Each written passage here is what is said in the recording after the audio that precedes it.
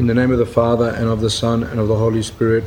Amen. Glory to thee, O God, glory to thee, heavenly King, O Comforter, the Spirit of truth, who art everywhere present and fillest all things, O treasure every good and bestower of life.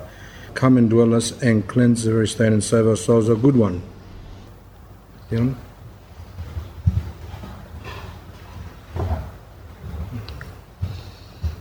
Last month, with God's help, we heard the life of Elder Paisios, shortened version. And today I wanted to continue that, but this time to speak about encounters with him. I mean, we did a little bit of that last time as well, but today specifically, I want to go through a few examples of people who met him and their experiences. There's a number of ways we can go on this, but I think we'll go straight into some examples, and then I will take you in a different way, and then I'm sure you'll find that beneficial. So as we said, Elder Paisios passed away in 1994, which is 14 years ago.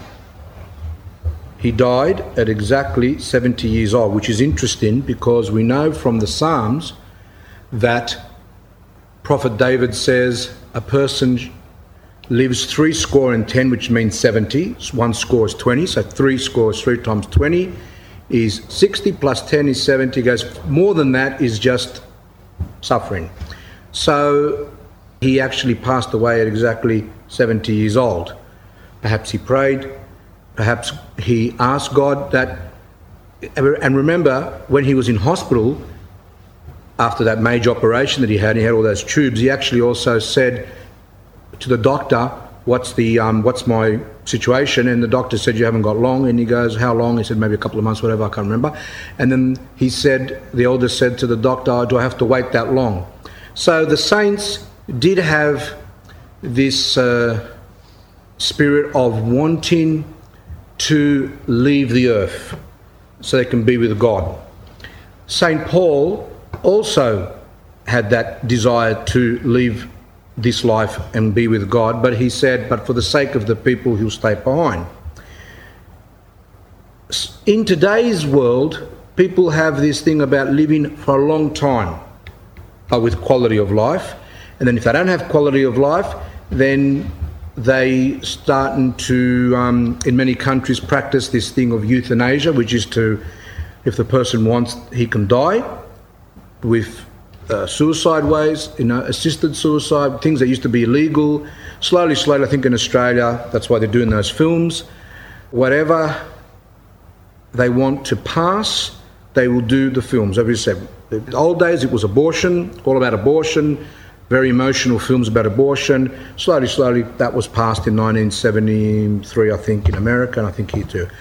And then another one is women's rights. They had a lot of films on that. And the women's rights have gone to the point that men have no rights. That's another story. Then we go to homosexuality. We know that that's been now quite a lot. There's a lot of films on that, emotionally done, nice, music, and that helps people to become more favourable towards it. And the other one that they're doing a lot now is euthanasia. So for the saints, they didn't look at staying here forever. They looked at being with God. When we have that we want to be with God, then why do we have such a obsession with making ourselves live as much as possible, to the point where people become ill with anxiety about their life and not living their lives in God's hands, that God knows exactly when is the right time to take us. People are scared of age, people are scared of sicknesses, people are scared of cancer, people are scared of this, people are scared of that. One person last month, he said to me that here after the talk, he said to me that when you mentioned the talk, meaning myself, that Elder Paisios asked for cancer and he got it, and that And then another saint actually said that cancer comes out of paradise. In other words, that cancer is very useful to help us repent and prepare for the next life. And also the fact that if cancer was cured, then God will have to send another sickness, so that there has to be something which is going to allow people to enter into paradise. Without sicknesses, without problems, then people just forget about God, forget about the next life. They don't care about anything. And this person said to me, I find that difficult to accept, that this thing about wanting to get sick or etc. and all that. And I said to him, you are correct. This is a very high virtue, and if you came to me and said, I have that virtue and I pray that God can give me sicknesses and things like that, I would say to him that probably you are deceived. So that person was sincere. He said that he finds that hard. We all find it hard because spiritually we're not advanced like the saints are. So therefore we have to be more accepting of our situation, which is that we have fear because we have a lack of trust for God, and we also have a lack of love for God. And this comes with time as we struggle in our spiritual life. We mustn't think that because we heard it or read it, or we heard it in this talk, or we've read it in books, the saints wanted to get sick, they wanted to suffer, that means that automatically we're going to do that. We mustn't pray for things in a very, in a very silly way, like not even thinking. Example, I said to someone many years ago that it is a great gift for God to give us self-knowledge, pain of heart. In other words, self-knowledge meaning for us to see ourselves. And this is a great virtue, because not many people see themselves. Actually, we're quite blind.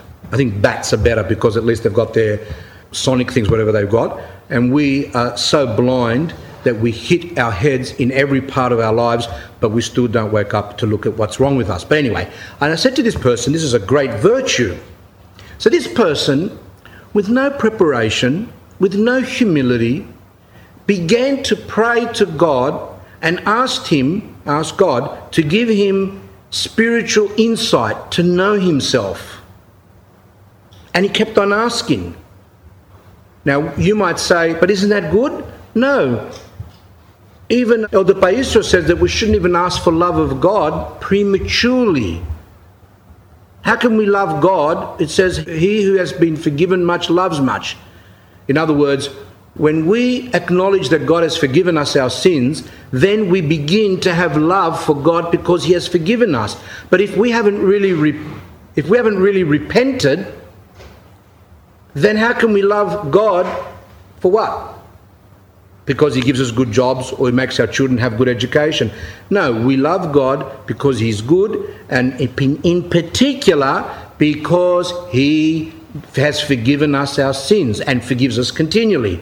And that's why when the pagans said to the apostles, what should we do? He goes, repent and be baptized. They didn't say love God. They said repent and be baptized. Love of God comes later as time goes on.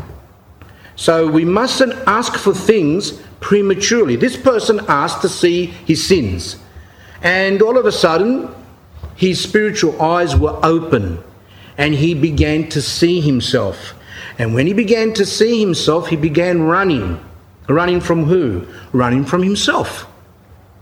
He began to run from the priest. He began to run from God, from the saints, from his family. He didn't want to be told anything. He didn't want to be told any of his faults at all. And I remember he told me, because this person, I think I've mentioned this example before, this person had an operation once, and it was a very painful operation. I think he got infected. I don't know what he had. Maybe he had appendix or something. And I think the operation wasn't very successful, and he became infected, and he was in a lot of pain. And he said to me, I'd rather go through 100 of those operations and the pain that I went through rather than to see myself. So in other words, he asked without humility. He asked to have self-knowledge so that he can show off that he's got self-knowledge. It's just so stupid of people saying to God, I want humility so that they can show off that they've got humility. But that's opposites. That's completely opposite. Humility does not equal pride. So we don't gain humility so that we can show off that we have humility. And that's why Elder Paisios and many other saints say, don't ask for things prematurely. Everything comes with time.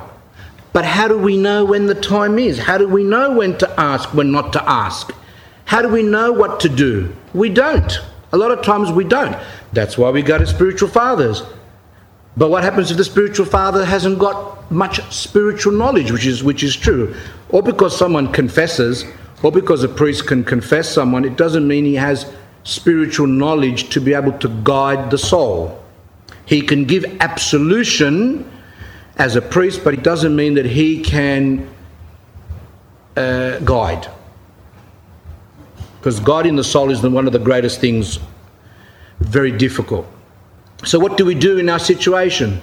Well, humble ourselves to the best of our ability, listen to others around us, try and seek out spiritual fathers that are more spiritually progressed, even if you have to write overseas, to Serbia or Russia or America. They've got good ones there. Elder Ephraim, who has established in America 18 monasteries, that's not including the ones that he's established in Greece, and he established around 4 or 5 in Mount Athos. I mean, to establish even one monastery is a big thing.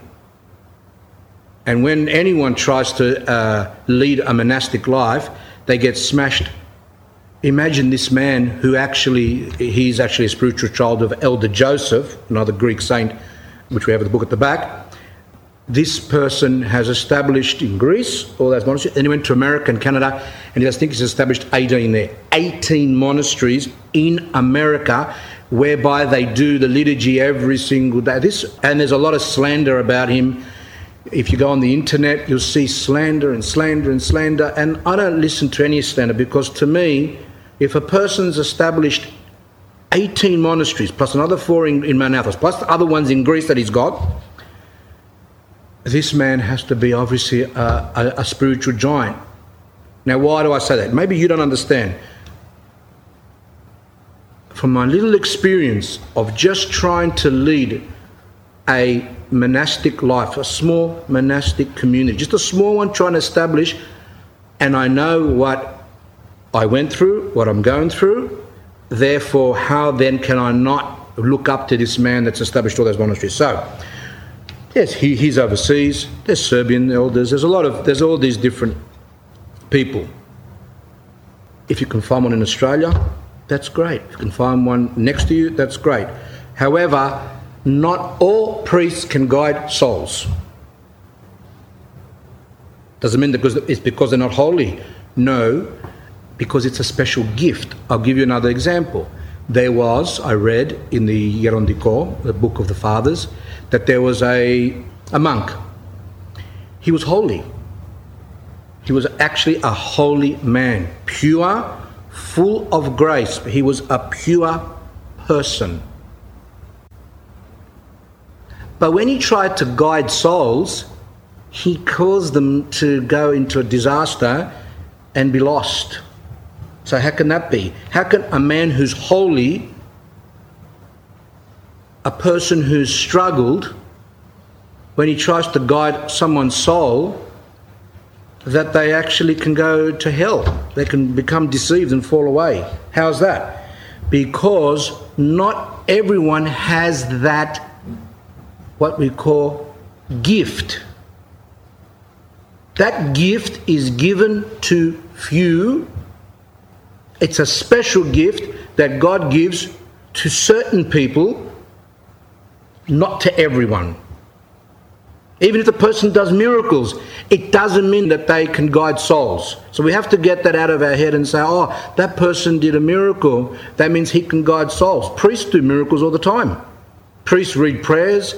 Priests serve liturgy. Priests can get someone out of hell by doing memorial prayers and liturgies for the person. All priests have done miracles. All priests have seen miracles. But it doesn't mean that all priests can guide souls. Elder Paisios wasn't a priest. Now, George, if I remember right, asked last month, why didn't he become a priest? And when I answered him what I thought, he wasn't very happy, wasn't satisfied with my answer. So as I was researching my work, I found the answer for you. So we'll come to that soon. Let's look at this particular person who wasn't a priest, because this gift can be also given to a lay person. In the history of the church, we have had lay people that weren't monastics, people that weren't priests or deacons, bishops, who actually had this gift, which in the epistles of St. Paul, he actually calls it, and God has appointed these in the church. First, apostles. Second, prophets. Third, teachers. After that, miracles, then gifts of healing, helps, administration, and varieties of tongues. Which one is it? The one I'm speaking about is the one which says second, prophets. Prophets. In other words, Elder Paisios was a prophet. Now, we think that a prophet means someone who can tell the future. Now, many of us have distorted views of that, because some of you have watched Nostradamus, and others have watched many other things that are really quite confusing. And therefore, and even people that are in the church don't actually truly know what a prophet is. We have the old prophets in the Old Testament, Prophet Elias, Prophet Ezekiel, all these people, Paisios, they were prophets, but not just people who spoke the future. So what's a prophet? Actually, Elder Paisios is what's called a prophet. He actually has those gifts which those prophets had. And what are those gifts? Well, let's see. We'll go for a few, and as time goes on, I think you'll understand better. One of the gifts is clairvoyance. Clairvoyance is someone who knows what's in the person, he knows the person's past, he knows what the person could be suffering from, what's his passions, what's his virtues, he knows the future, etc. That's what clairvoyance. It says, a monk from one of the monasteries of Mount Athos and I, this is a person who writes, were inside the elder's cell, sitting at the guest room. So they were inside Elder Paisios' cell, in his house, in other words, which they call cell. Suddenly, a visitor rang the bell of the front door. And when we mean bells, we don't mean buzz electric. A bell over there might be a piece of metal, and you hit a metal, like an iron, which I know because I've been there, and that's what it was. It was just a piece of metal, and then you just hit the actual piece of metal to get the elder's attention. Father Paisios stood up and went to the window to see who it was. We also stood up next to him.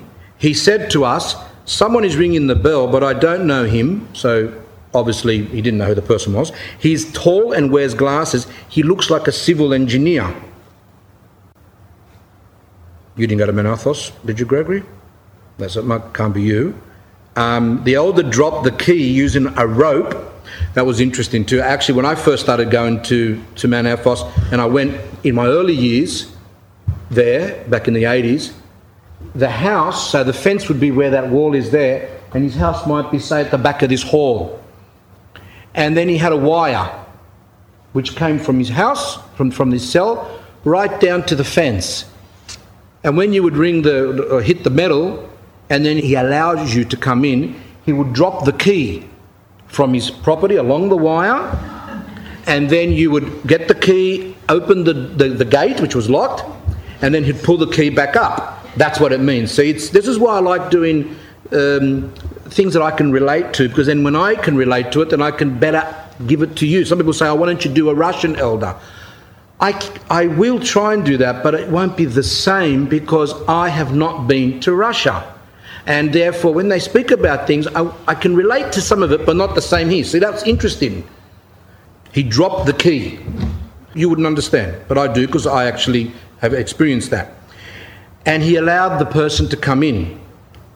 We all sat together while Father Paisios went to bring him a treat. That was one of the practices of the elder, that when someone would come, he would get the lukumia, which is a Greek, like what's called Turkish delight, like a little sweet. It's a chewy sweet. It's got ice and sugar on it, and also a glass of water. That was, he would give that to everyone that would come.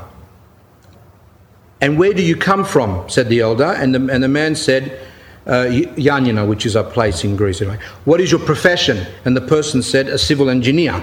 Have you been here before? No, this is my first time. Meanwhile, Father Paisios came with the treat and we said goodbye and left. So that there's what's called clairvoyance, that he knew what this person was without having met him.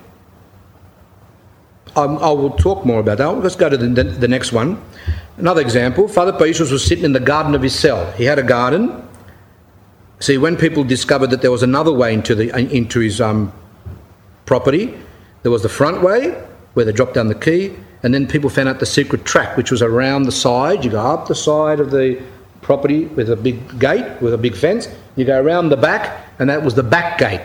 And when people started finding that out, then they were hitting the door there, and you had to come out and open up, etc.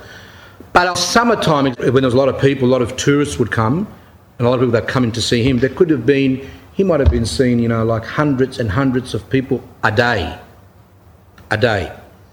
And he had logs where people would sit, just logs, chopped off logs about that high, and they were the seats that people would sit on. And people would wait. Some people went out of curiosity, others went with a lot of anxiety, wanting to see the elder, to ask him some questions for their life. And you could see people were biting their nails, and others were really nervous. They wanted to see him personally. Even though just being there is also, you get a lot. It does not necessarily mean that to see him is better than someone who didn't see him but just got his blessing. So, a few pilgrims were working through the pathway, that's what I'm saying, leading to the elder's cell. Father Paisios looked at them from afar and turned to Father Athos and said, that was just a priest that was there, a monk, and says, they look like they come from the island of Corfu. Corfu is an island of Greece. When they arrived, the elder asked them, where do you come from, folks? And they said, from the island of Corfu, Father. Well, sit down and let me bring you a sweet. So there we see a second example of the elder's clairvoyance. The word clairvoyance was quite unknown up to recently. Now on television, because of these psychic shows that they have, Psychic Detectives, the world's or the best psychic, now they've got another one called Psychic Children. All these shows, these people actually speak about their gift and they say, I am a clairvoyant. This word might have been known to some religious people. It might have been known by some people who might have studied into these spiritualism. But in general, people did not know what is a clairvoyant. But now, this word clairvoyant, medium, etc., is being used quite a lot. And someone said to me, I notice on every one of your talks you always speak about mediums, you always speak about these psychics. And he goes, I can see why you do it. I go, why? It's because it says it's just all over the television. And I question and I say, well, if it's all over the television and people are becoming deceived because of it, including Orthodox Christians, then why don't we hear anything about it in the churches? And the answer is, I'm not going to say it. You have to work that out yourself. Because if I say anything, it's like I'm judging. But it does make me angry of why these things are not being said when Orthodox Christians lose themselves. It's in the newspapers, tarot cards, every type of spiritualism, which before, up to maybe 20, 30 years ago, these things, you had to go to some dingy place, maybe at the Cross or some other place, to go and see these people. Now it's everywhere, and especially on the television, so that everyone sees it. We've got that Edwards fellow, we've got other psychics and children now, and they see dead people and all these things. You can't see dead people. Dead people, once they've died, they stay where they are. No dead person can come back to this life and appear to anyone, except if they have found grace with God. In other words, that they have become holy, and then God can permit them, because they're saints, to come back and appear to someone. As for the others, some of you might say, I've read in Orthodox books that someone's father appeared to someone and said, please pray for me where I am, I'm suffering, etc. And then someone can say to me, well, you just contradicted yourself, because you just said the dead can't come back unless they've been saved. If this person's asking for prayers, obviously he hasn't been saved. So how did he come back? He didn't come back. So then who is it? Someone might say, oh, it's the demons. Sometimes it is the demons playing tricks to people, which, well, not sometimes, most of the time. So if they can't come back, then who's the person?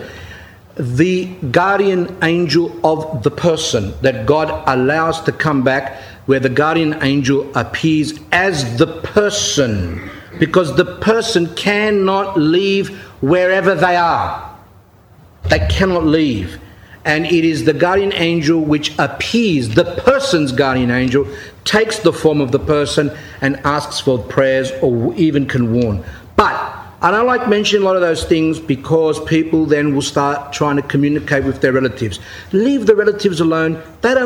You're not helping them to communicate with them, because if you're going to try and communicate, you are automatically breaking God's law and you are opening yourself up to demons. And that is absolutely dangerous. Whenever you go to a psychic, whenever you go to a medium, if you have any type of, even out of curiosity, once you go to these places, you are actually, as Father Paisios says, you have actually entered into a contract with the demons. They own you. They now have power over your soul.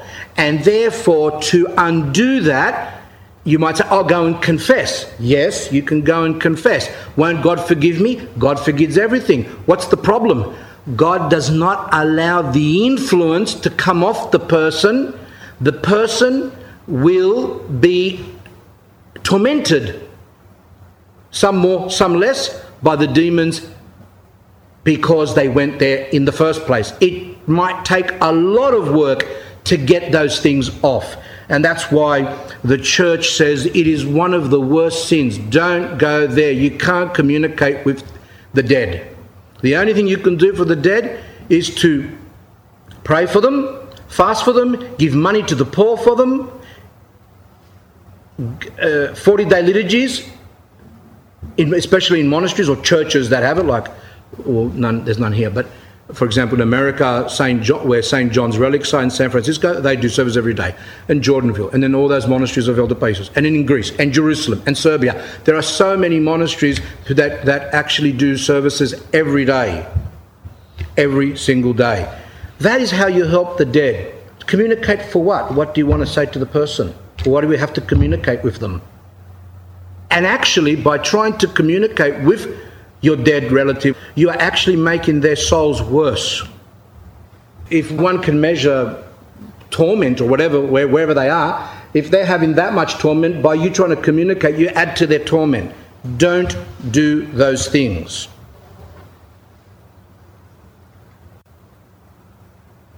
Elder Paisios wasn't a psychic. That's the difference.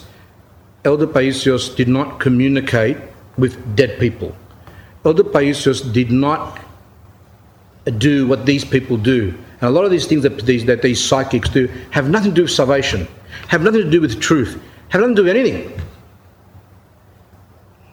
Sorry, they do have something to do. They have something to do with putting a message across, which is in talks 1 and 2, which I did a few months ago.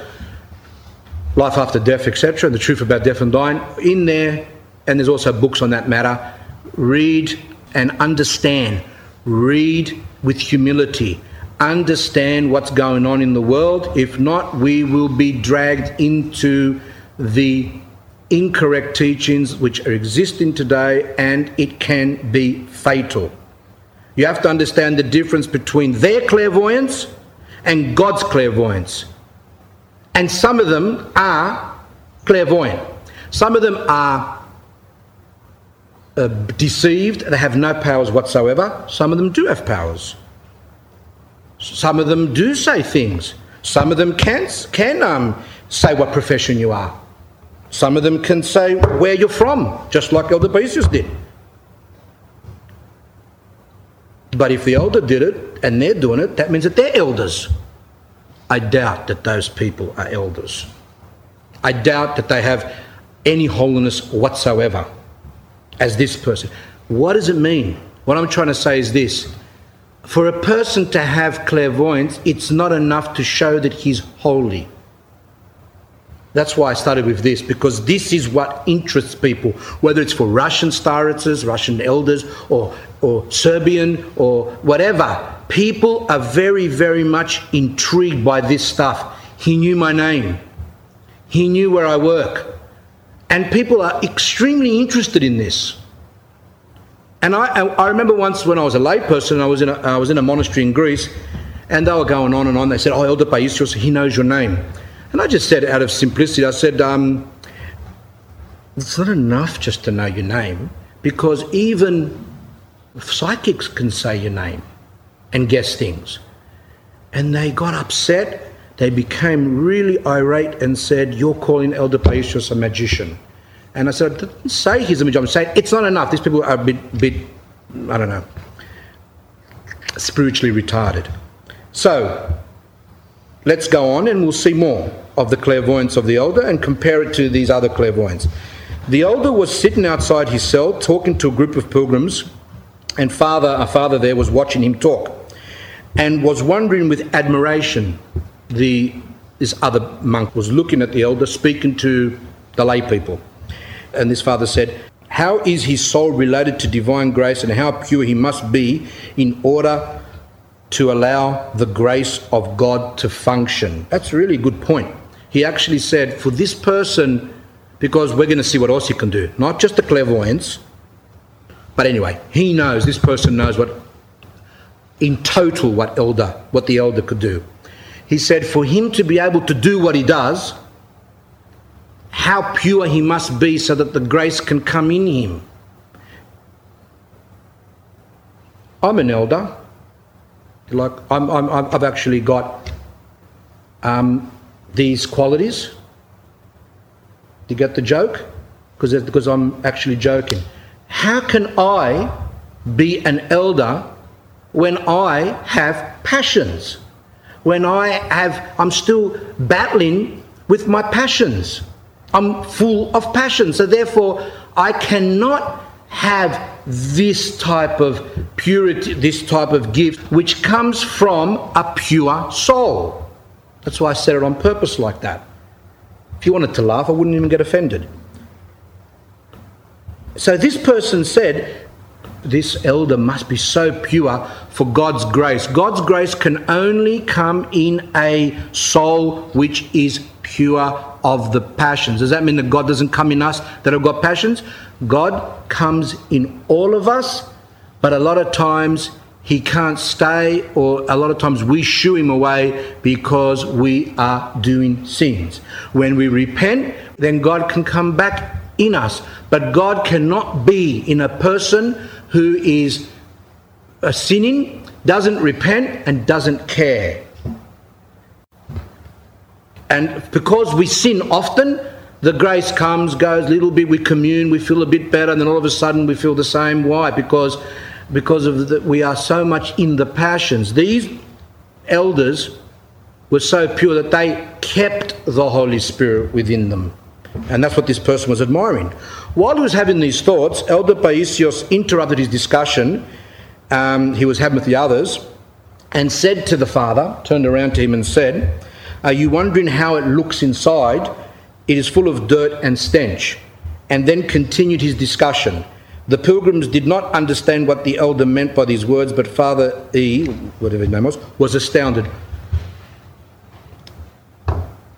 So some can say that sounds contradictory because he just said that the saints are pure, but yet he just said he's full of dirt and stench. In other words, that his soul stinks. Actually, the more one progresses in their spiritual life, the more they see themselves, the more they cleanse themselves, the more that even the slightest thing can make them feel defiled.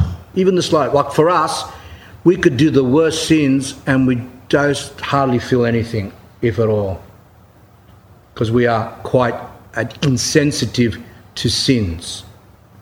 Because everything around us is pointing towards sin, everything. And therefore we don't feel it. A lot of people come to me and say, I don't feel my sins. I know I'm doing them, but I don't feel them. The elder was so pure. So it's like water, a nice glass of water, clear glass. It's clear. When you put something in it dirty, you see it straight away. That's the same as the soul. When you do something small, you see it because you're already quite clean. But as time goes on, if you keep on dirtying the water, after a while, whether you put more and more, there's no difference. It's filth. So that's why the elder says, I'm full of stink and I'm full of dirt, because the more the saints progress in their spiritual life, they truly do so, because for them, even a moment of not thinking about God, to them that's a sin. For them, even having a passing thought with someone, a judging thought, for them, they feel it really quite substantially. We don't. And it is that humility which they have, which God then gives them more grace. That one was another one. Now here's one which I said to you last month. 6 fathers and I was, not me, the person that's writing the story, 6 fathers and I were sitting on the grass outside the elder's cell, listening to him talking. All of a sudden, a young man who looked like an anarchist, like a revolutionary type of person, we have a lot of them around, with long hair and a scarf around his neck, arrived. He asked somewhat impolitely, where is this Paisios? I think I told you this last week. Some of you weren't here, so we'll go through it again. Where is this Paisios? Like the rudeness of him. Anarchists were the cause of the revolution in Russia. Like, yeah, these people they don't like government. Anyway, it's not. He was one of them anyway. The elder stood up and went close to him and told him, what do you want him for, young man? I want him, replied. The young man had a pack of cigarettes in the left pocket of his shirt, and Father Paisios pointed it out at him and asked him, what do you have in there, the gospel? Now the elder was he had quite a lot of humour. He was a very humorous person. You'll see as time goes on, a lot of humour. Some elders were like that. Some elders would never say any joke at all. God has different ways for different people. That was his nature. He used his humour to put his points across. Some of the Optin elders, some of them were like, I think it was Elder Moses, serious as, never really, probably never laughed and things like that. Lazarus, who died after 4 days and he rose again, it says in his life, the tradition of the church says that after he came back from the dead, he never, ever laughed, smiled. He was very serious. Does that mean we have to do that? I'm just telling you about himself, okay? If you try to do that, you wouldn't work, because that's not our nature, especially that we weren't dead for 4 days and went into the dead, saw what was down there and came back. This person's different. And when he came back, he never did, except for once, as it says in the prologue of St. Nikolai. I think it said that he once was, he had a little bit of he kind of giggled a bit, and then the people were wondering, why is Lazarus smiling a bit, which he's never done before. And they asked him, and he said, this is for him. This is what he found humorous, that he saw someone stealing pot. And he said clay is still in clay. In other words, we're made out of clay, and the clay is still in the clay. For him, he found that a little bit. That's the only time. Now, don't go away and start saying, oh, I went to this talk and the priest there said that we can never smile and never laugh again. By the way, Christ never joked and Christ never laughed. Why? Because this is... for us, what we do is from our fallen nature. Christ was perfect man and perfect God. And he understood the things about life and salvation, and he never had that. It doesn't mean that we have to become the same. But it's a good lesson in some ways to say, well, maybe we overdo it. Maybe our life's just one big ha-ha, as the Greeks say. You know, Greeks say, oh, here's a ha-ha. And a ha-ha means exactly that, ha-ha-ha, continually. 24 hours a day. People laugh and laugh and laugh and joke and laugh and joke and laugh and joke. It's just too much. There's some seriousness is needed at times. We've gone to too much of an extreme. But don't misinterpret. Some elders never laughed. Some elders would not joke. Some did. Elder Leonard, one of the Optina elders, he was quite amusing. He was there, and he was actually a large man, but he was an elder. And he actually, someone was there and said, oh, I can't believe how fat he is. And he said in his mind. And then the elder stood up and done a little spin around and said, can you see me, how I am? So he actually was stirring him a bit and said that, yes, I am what you said I am. And he knew what he was thinking. He was a joking person. Other elders might not joke.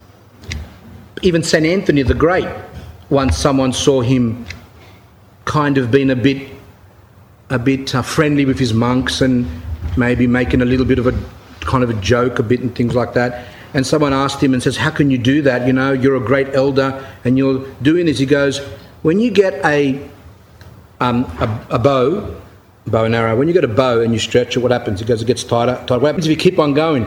He goes, it will break. He goes, it's the same as some people. Some people, if you stretch them too much, you bend them too much, you make them lead a life which is too much for them, you can break them. So that's the point I'm trying to say there. So he said, what do you have there? The gospel? No, he said, I have got cigarettes. Would you like one? And the elder said, no. Since we were all looking at the elder laughing, I'm assuming that the fathers were laughing, perhaps maybe the elder. The young man understood that this person that he was speaking to was actually Elder Paisios. After confirming it, where he actually asked them, the other men there, is he the elder? And they said yes. He then said to the elder, I want you to tell me what is my name. That's what I was trying to say before. People are obsessed about these psychics, like we treat the elders like psychics. Oh, I went to a woman and she read my coffee and she knew the name of my child, which is quite interesting. I mean, out of the millions of names that exist, that she actually gets the name. Either she knows you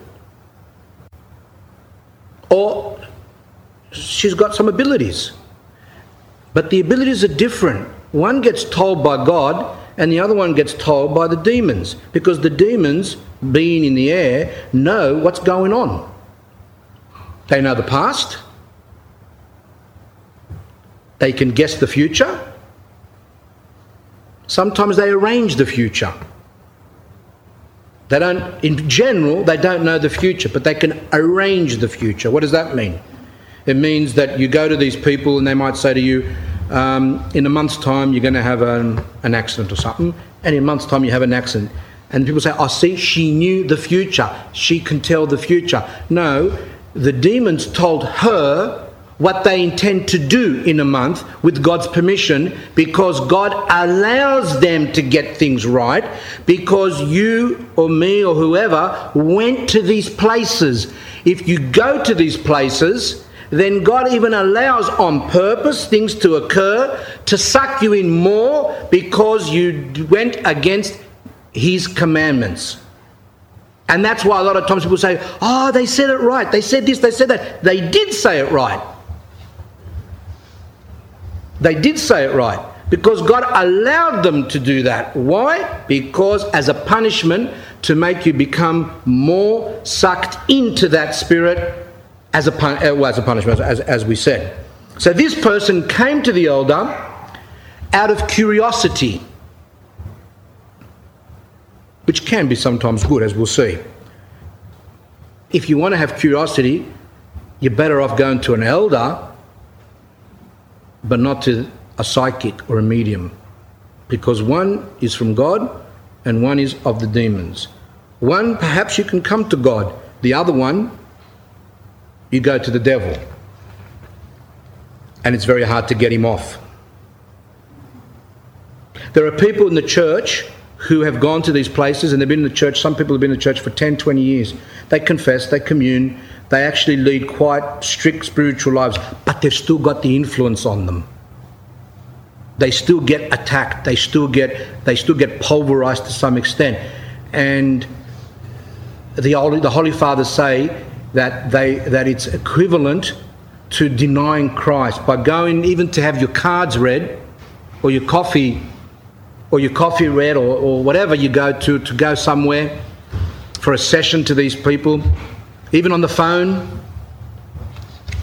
because they're on the phone now as well, on the radio. People ring up on the radios, on these talkbacks, and there's some clairvoyant there, and they say all their rubbish. And sometimes they get things right, as we said. Most of the time they get a lot of things wrong, but they do get some things right. People ignore the fact that they got 50 things wrong and 10 things right. But anyway,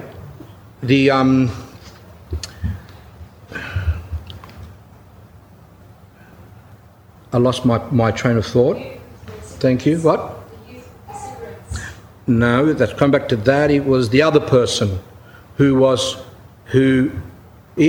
right. The Holy Fathers, thank you. The Holy Fathers said that those who go to those places, it's equivalent to denying Christ. You are denying your Christian faith. And in Greece, they actually, because they re-chrismate. Like when we get baptized, we are chrismated. Some fathers believe that people who have gone to these places have to be re-chrismated because they've lost the grace of the Holy Spirit. It's that serious. A lot of priests don't know that, and people don't. Some priests actually, and even a bishop once told me, he goes, no, we can't re-chrismate. You're only chrismated once. But even Elder Paisios said, when I read through his works, and also Saint Nicodemus the Athonite, anyone who has denied Christ in any form has to be re-chrismated to gain back the grace of the Holy Spirit. That's how serious it is. So don't think, I'll go and get my palm read at Westfield Shopping Centre for $5 to $20, and then find out my future, and then go and confess. That's okay, you can do that. That's up to you, right? But I tell you one thing. When you repent of that, if God gives you time, and you repent and you go and confess, that's okay, but you will suffer for many, many years to get them off you, if at all. Doesn't mean you're going to go to hell. God forgives, but he leaves that on purpose. I remember once someone went to Mount Athos. I think I've told you this, maybe not told you. Anyway, I'll tell you the example again, maybe in previous talks. The person was sleeping. All of a sudden, something entered the room. And the person felt a bad feeling, and he kept his eyes closed, but he said he was awake. And suddenly, the bed started shaking, and the sheets that were on him started flying in the air. Now you might say, are you describing something from Harry Potter movie? Or are you describing something from a lot of these movies, these supernatural movies? No, I'm not describing a Harry Potter scene. I'm going through a real thing. And this person really got scared, and he said that he felt the sheets flying like that, and the whole bed was trembling. He waited for the thing to pass. Usually when that happens to people, people start praying. Lord Jesus Christ, Son of God, help me. He was praying for that thing to pass away. And especially when we pray to the Mother of God in times like that, very powerful. And once it passed, he got dressed and ran to the abbot of the monastery. And he was really, really shaken. And he said to the abbot, what happened? By the way, the abbot was Elder Haralambos Athos, which we have his book. He went to him and he said, Elder, this and this happened. And the elder goes, that's because he's upset. He goes, who's upset? He goes, the devil's upset. Why is he upset? He goes, because he used to belong to him and now you're trying to escape from him. He says, he's not going to let you go that easily. And it was to him, it was a matter of fact. It was to him, he goes, it was as if it was everyday life, because for them, they deal with warfare continually. They are fighting the demons continually. Monastics who are struggling, because some don't, who are struggling are fighting demons continually, and Christians as well. Depends on but more monastics, because their spiritual life is more real. In the monastery, in the world, we have a lot of distractions. Over there, they're serving, they're praying, and they're getting bombarded. And he goes, he just doesn't want to let you go because you used to be his child. And that's what he said. And true that person, even though after many years of being in the church, that person still has some influence on him, such that he does get tormented at times from the demonic influence. It doesn't mean that God has not forgiven him. And that person was charismatic as well, by the way. So he even got a lot of help, but still he's bad. That's why that's very important. So, if you do have some curiosity and you're into this a little bit, better to go to a spiritual elder. At least that way. We'll see what happened to this person. This person had this curiosity, so he went there and he said, I want you to tell me my name. The elder, scratching his head, pretending to be bewildered, I said he was animated, was scratching his head. He goes, what is your name? Let's see. He goes, how do you call the traffic lights? The red, the green ones, they regulate the traffic. And it says here a little note, Greeks have, I said this last time, Greeks have named the green and red lights after men's names. Grigoris, which means Grigora, which means go. That means red light, the green light obviously. And Stamatis, which means stamata, which means stop, which is the red light. And then the others replied, you mean Elder Gregorios and Stamatis? Well, yes. And then he said, and that is how you are called. He said to the young man. His name was indeed Gregoris and Gregory, and when he heard it, he was astonished and immediately asked to see the elder in private. He was struck with that. He took the young man aside so the two of them could talk. After 6 months, he went again to Mount Athos, and I met him, the person who's writing the story, I met him outside the monastery of Kutlumusur, which is close, it's not important. Anyway. He no longer looked like an anarchist. His change was dramatic, cut hair, etc., and that I was not sure if it was the same person. So I asked him, excuse me, you remind me of someone. Are you the young man who visited Elder Paisios about 6 months ago? Was the person I remind you rude to the elder? Said the boy, the young man. And the monk said, yes, in a way, yes, he was rude. He goes, it was me, the idiot, Father. Pray for me so I can correct myself. What's the difference here to the ones that go to the other places? I'll tell you the difference from my experience. People that go to the other places go down. If they go because their child's sick, or because they're going to lose their job and they don't want to, or they want to marry someone, they want to put some spell on someone to get married, or people are couples having fights and then they say, oh, we'll go to someone because in their minds they believe that someone's done magic on them, so they go to someone else to try and undo the spells. These people say, I can undo the spell for $10,000. Pretty expensive, but so they all, everywhere you go to these people, usually they tell you you've got a spell on you. and I can get rid of the spell. For 5, 10, 15, 20. People have sold their houses to undo these spells because they say, oh, my business isn't going right, or my studies aren't going right, or my kids aren't going right, or my marriage isn't going right. I'm having accidents continually, or whatever. Nothing's going right. Someone's done something on me. Let's go to these people. Or for other reasons. Someone's interested in someone, they want to go and get their permit to find out whether they're going to marry that person and other stupidities. The point is that when you go to those places, in the beginning, people might find relief. For example, if someone's sick or got problems in their marriage or whatever, they can go to these magicians, whatever they are, mediums and all that, and they go, they pay a bit of money, and suddenly they're all right. They're all right for a few days, a week maybe. And the person goes, it worked. It actually worked. Let's go again. Oh, sorry, and then all of a sudden it might start up again, a little bit of problems. So they go again, but this time the price is higher. Not the price is right, the price is higher. And it goes up to 20 or 30 or 40 or $50,000. You see them on TV, on Current Affairs, Today, Tonight, all those people there.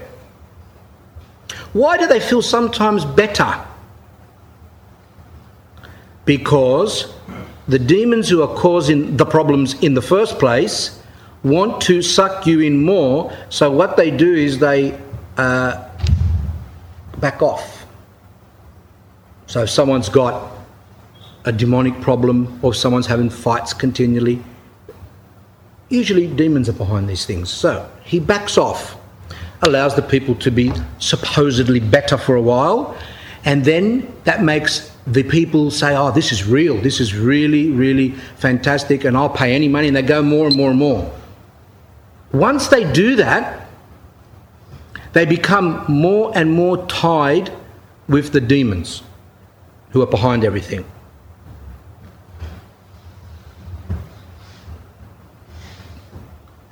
But then suddenly, once they've got you with full trust, suddenly then the demons show themselves again and begin to cause catastrophes in your life. If you're sick, the sickness will become worse. If your child was going off, he's on drugs, he might improve for a while, but then shortly later he will get worse, if not commit suicide, because you went.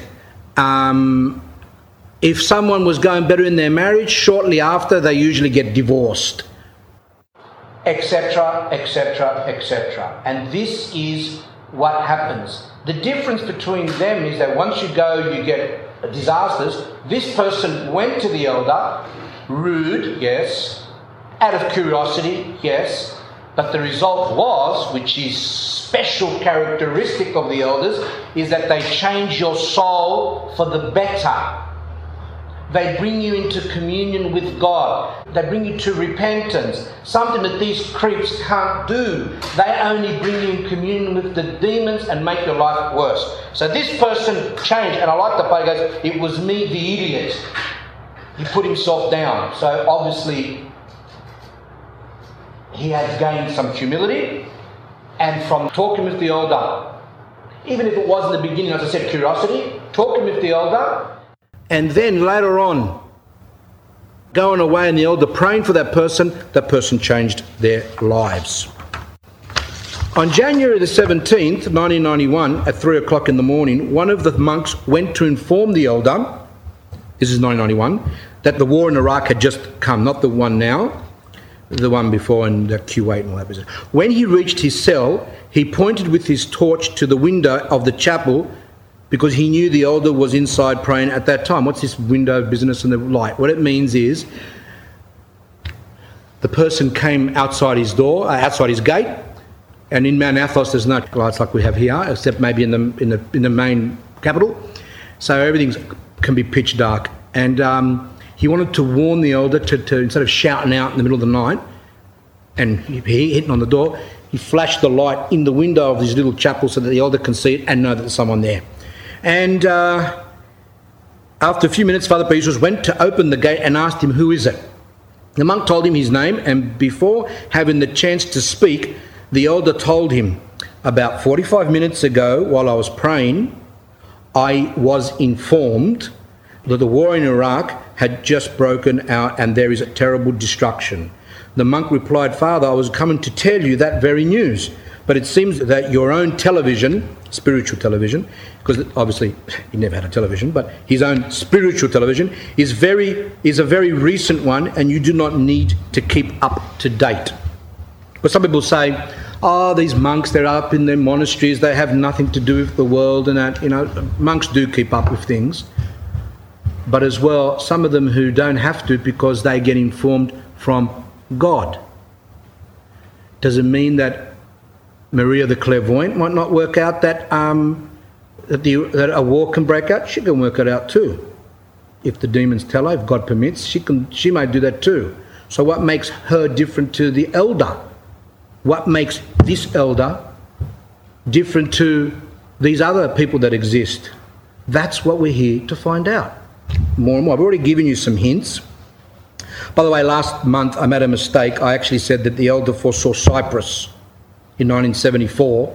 It wasn't Elder Paisios, it was Elder Porphyrios, which is the talk we're going to do next year.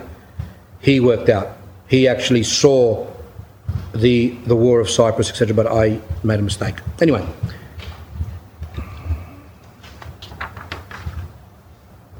I love this example. Father Paisios used to spend the whole night praying. We mentioned that last time. One night around 1 o'clock, as he was praying, he was informed. Again, this informing. See, if you shouldn't watch them, but anyway, those clairvoyant shows, they actually speak about, they're telling me, I'm being told, they say, that such and such and such and such, whatever tests they've given them. They might say, there's a person. One of these stupid things was an American one, which was it was an old hospital, and they put a man in one of the rooms. It was a psychiatric hospital, X. And then they told the clairvoyants they have to go and find which room the man in when there's all these rooms. And some of them got it wrong. I think one of them got it right, the exact room, one got next door. Now, it's either probability that out of the 100 rooms they got one correct, could be, but in my opinion, when they say they're telling me, they told me it's there, they're correct. But Elder Paisios says that I was informed. The same. So who's informing the elder and who's informing them? Well, let's go on. By God's grace, that someone out in the world named Ioannis, John, was in real danger. So while he was praying, he was inspired, enlightened by God. That's the answer, what I asked before. That he was enlightened by God that there was someone in the world called John who was in trouble. Why, when we pray, why can't we listen to these voices, or why can't we be informed? I'll ask the question again. Why, and I want you to answer this time. Why, when we pray, why shouldn't we be informed? Or maybe we are being informed. Maybe someone's telling us something and it might be from God. Or what's wrong with that? What's the answer?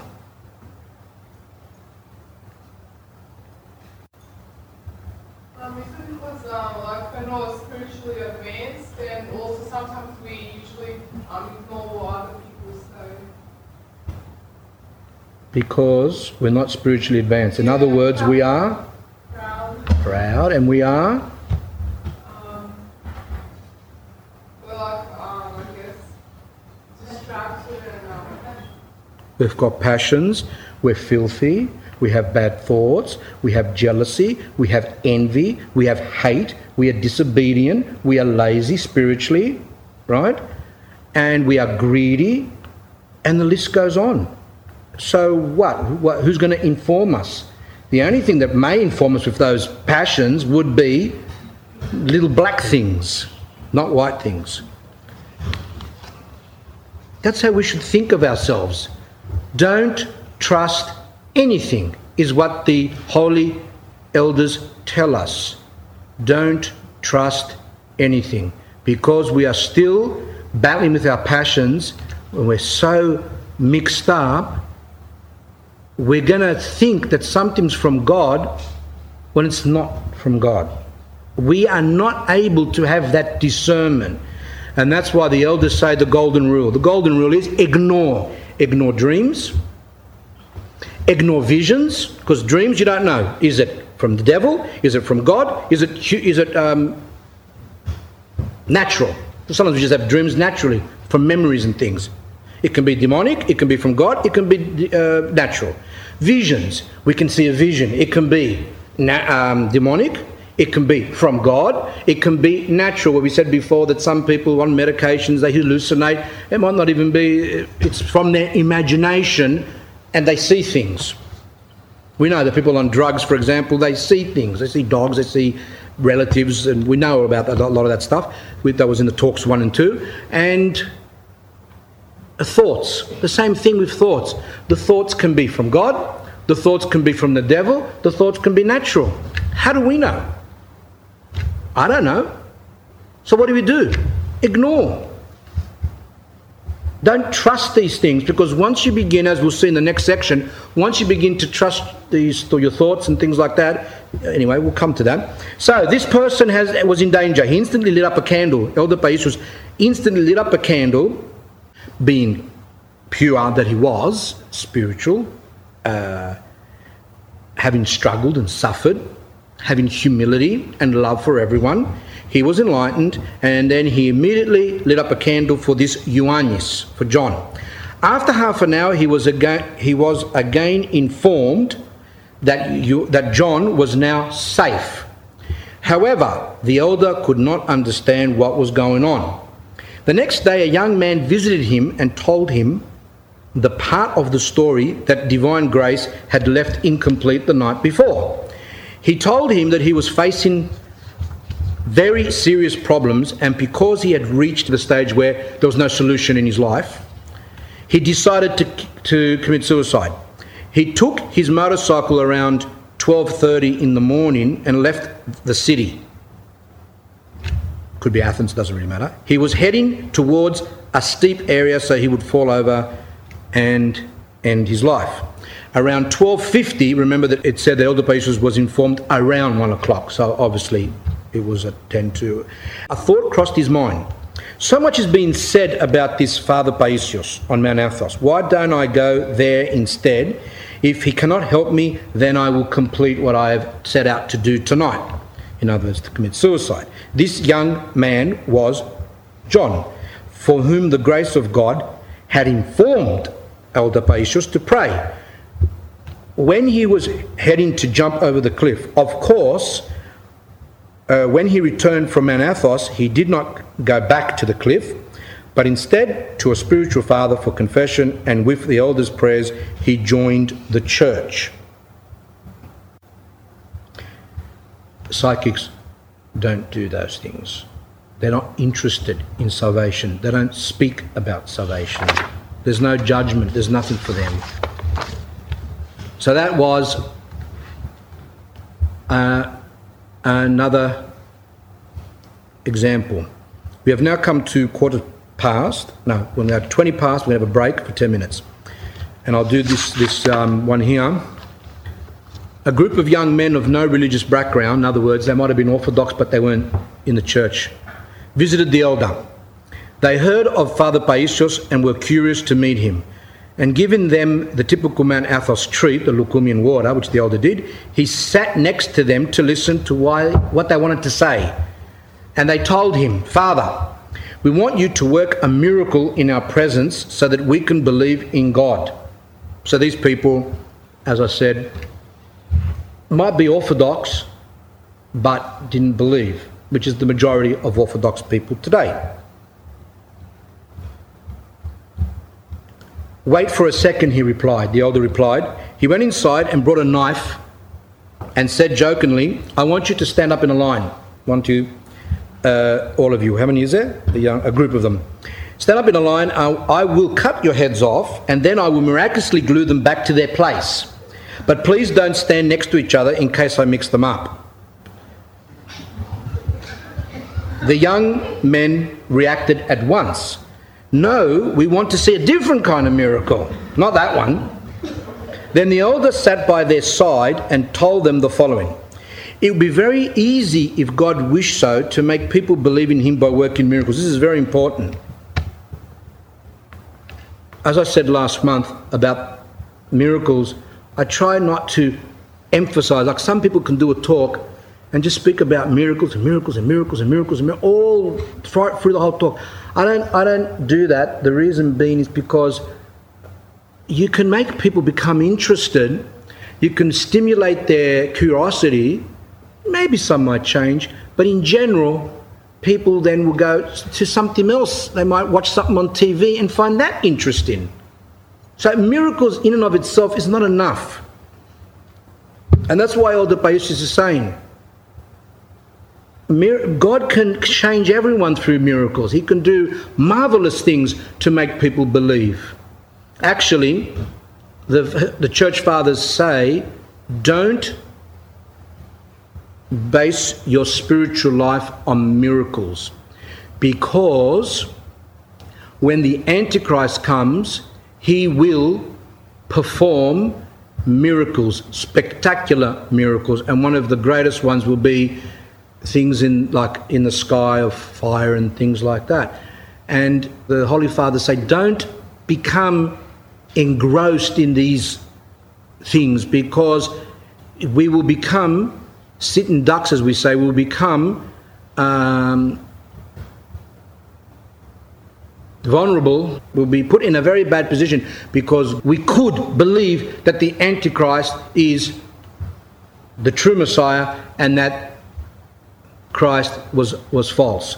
And that's why God does not want to use these miracles haphazardly. Just use them to bring people to his church. If God wished so, people could believe in him by working miracles. With his supernatural power visible to all of us, he would make everyone believe. However, God does not want people to believe in him out of admiration for his supernatural power. God doesn't want that. When Christ came on earth, being God, he didn't just do miracles. He taught, he soothed, he did a lot of things, not just miracles. Walking on water is not enough, because some of these Hindus in India can walk on water. There's people in Greece that they think it's religious, but they walk on coals with their bare feet. Nothing happens to them. But it's demonic. The demons, when they use miracles or signs, it's to make people marvel. Oh, wow. When it's an orthodox miracle, people don't go, wow. They will see it, which I've been present, but people don't act like that. People don't become hysterical and emotional. There's like when they opened up the relics of St. John, Archbishop of San Francisco, back in just before they canonized him in 1994, they opened up his coffin, which was under the church in San Francisco. They said that they opened it up and his relics were incorrupt. He had not decomposed at all. And those present were calm, humble, spiritual, serene. It wasn't like, oh, wow, and start reacting. This is what happens when the demons do miracles. People go, they actually react in that way. And that's why a lot of these Catholic miracles that occurred, like the one, where was it, Portugal, Fatima, I get mixed up with them all, but one of those Catholic miracles was the sun was, coming towards the earth, and people were all amazed and were screaming and going hysterical, and people started going to church more and things like that. That's not orthodox, how orthodox miracles are. It's a different thing. And on the contrary, he wants us to believe in him and love him because he is extremely kind. God will never work a miracle in order to demonstrate his power and thus acquire more believers. This is the way. This is very important. Whether they're mediums or whether they're other religions, whatever, these miracles which occur, miracles inverted commas, whatever they are used to gain people. That's why I don't talk much about them, because if there are people here who don't go to church, I don't want you to come to church because of a miracle. A lot of people in the first centuries that saw miracles and converted to Christianity later on fell away when the going got rough, when they actually denied Christ. Miracles were useful for the unbelievers, but not necessary for those who are Orthodox Christians, because when they struggle, there's a miracle going on within them, which is their repentance, their struggle, etc., where God helps them. There's miracles like that. But we'll come to that more in further talks. We go deeper into the inner life. I don't want to go into too much now. And I will give you a better example to understand the elder said. If we are in the desert and need to break a stone, we look for an additional stone to use in order to break the first one. So he says, someone's somewhere, and they want to break a stone. They don't pray and say, God, break the stone. What they do is they get something else. They try humanly to do the job themselves. If we cannot find a second stone, we pray to God and he will work his miracle. We should bear in mind that we must humbly do ourselves whatever can be humanly and naturally achieved. People come to me and go, can you pray for me that I can get on better with my husband, for example? And I say, yes. Have you tried? No. You got to try first. Go away, try, come back. Can you pray that I do well at school? Have you tried? No. You try first. Because this is where it becomes like a demonic thing. It's like, you give us this, you give us this, you give us that. The best way is when we see that we can't do something and we ask his help, as you will see later on as the talk progresses. This is, as we said last month, this is the best way to pray to God, when we see we can't do something. However, we should ask for God's help for whatever we as humans cannot accomplish. I will tell you another example. If we suffer from a disease and want to be cured, we should see a doctor. If the doctor is unable to cure us, then we should ask God to work a miracle. And if he wants, I add this, if he wants, he will cure us, and if he doesn't, it means that's best for us. How many people turn to God because of sicknesses? How many people turn to God because their children have gone off and they can't do anything at all? I was speaking to one person the other day, a father, and he said, my children do not listen to me at all, 100% finished. And that was the first time that person ever said that, because usually he's proud. And this was the first time he actually said, I can't do anything. I can't do anything. Other times he might ask, can you pray for my children? And I say, yuck. What does that mean? It means the person's just asking out of, I don't know, good luck charm. It's as if I'm a good luck charm, as if I'm a rabbit's foot or something. And then, or a horseshoe. And then they just say, can you pray for this? No, I can't. So I don't feel inclined, because have you tried? No. You try. When you fail, when you see you can't, then you come and ask for the divine, which is what Elder Paisios said. I never knew why for so many years when people would ask me for things, I would become a bit, because they're asking for something before they tried themselves. And this is not right. Okay, break time now. You're welcome to have whatever you like over there, and we will come back soon.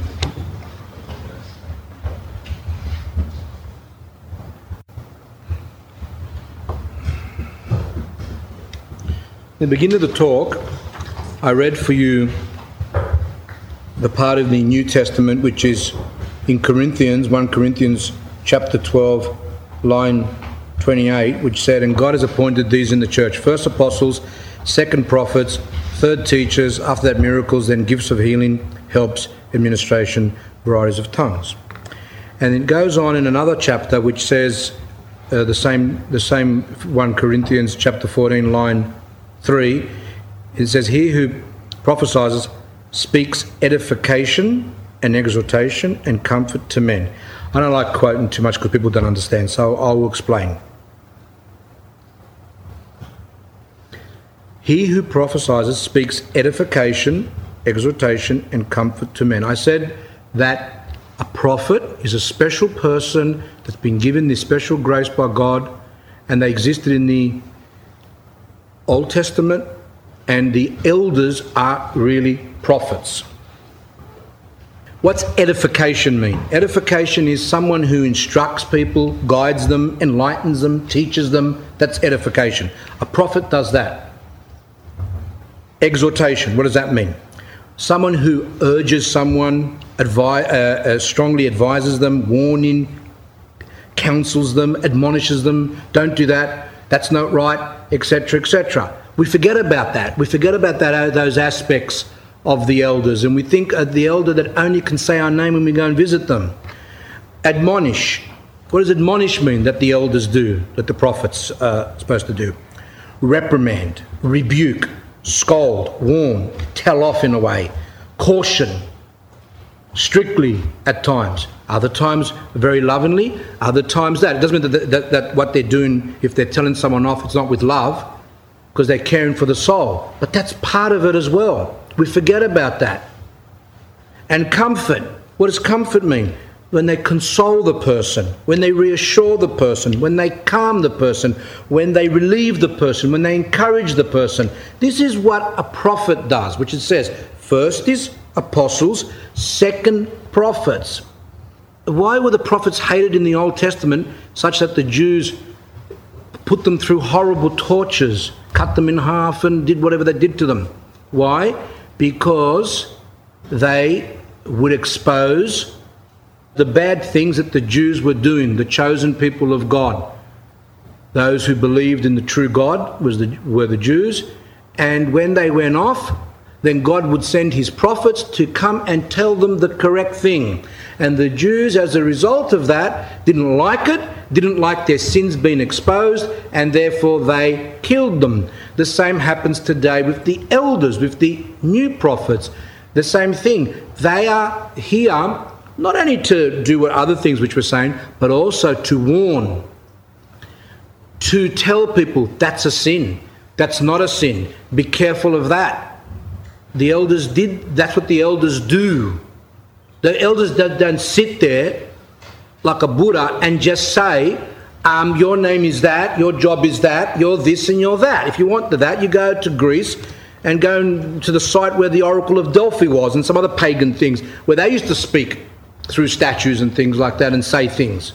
This is not enough for someone to be what's called a prophet, a holy person.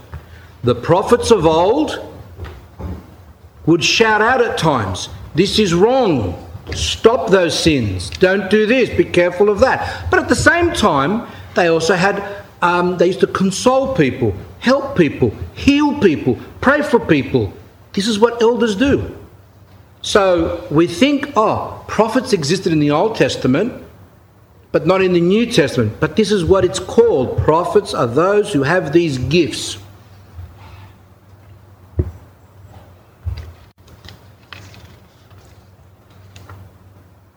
And I'll give you some examples of that now, whereby we'll see other aspects of the elder. One afternoon I went to visit the elder. At the fence of his cell stood a man about 30 years old, waiting for him to open the door. So this person who's writing this account went to visit the elder, and there was a man at the fence waiting to see the elder. When I arrived, Father Paisios opened his window and asked, "Who is it?" And I replied, "It's me, Father, and one lay person," I said, and I told him his name. So this monk that was standing at the gate with this other guy who was 30 years old said, it's Father so-and-so, and there's this lay person that wants to see you, and his name is such and such. Then the elder shouted out from his cell, "Tell the layman to leave." Then the layman said beggingly, "Father, I really wish to see you." The elder answered reproachfully, sternly, strictly, "Go, because you upset me, as you only trust your own way of thinking and do not listen to what I tell you. Why are you coming here wasting your time?" In other words, go. Elders don't do that. They're full of love.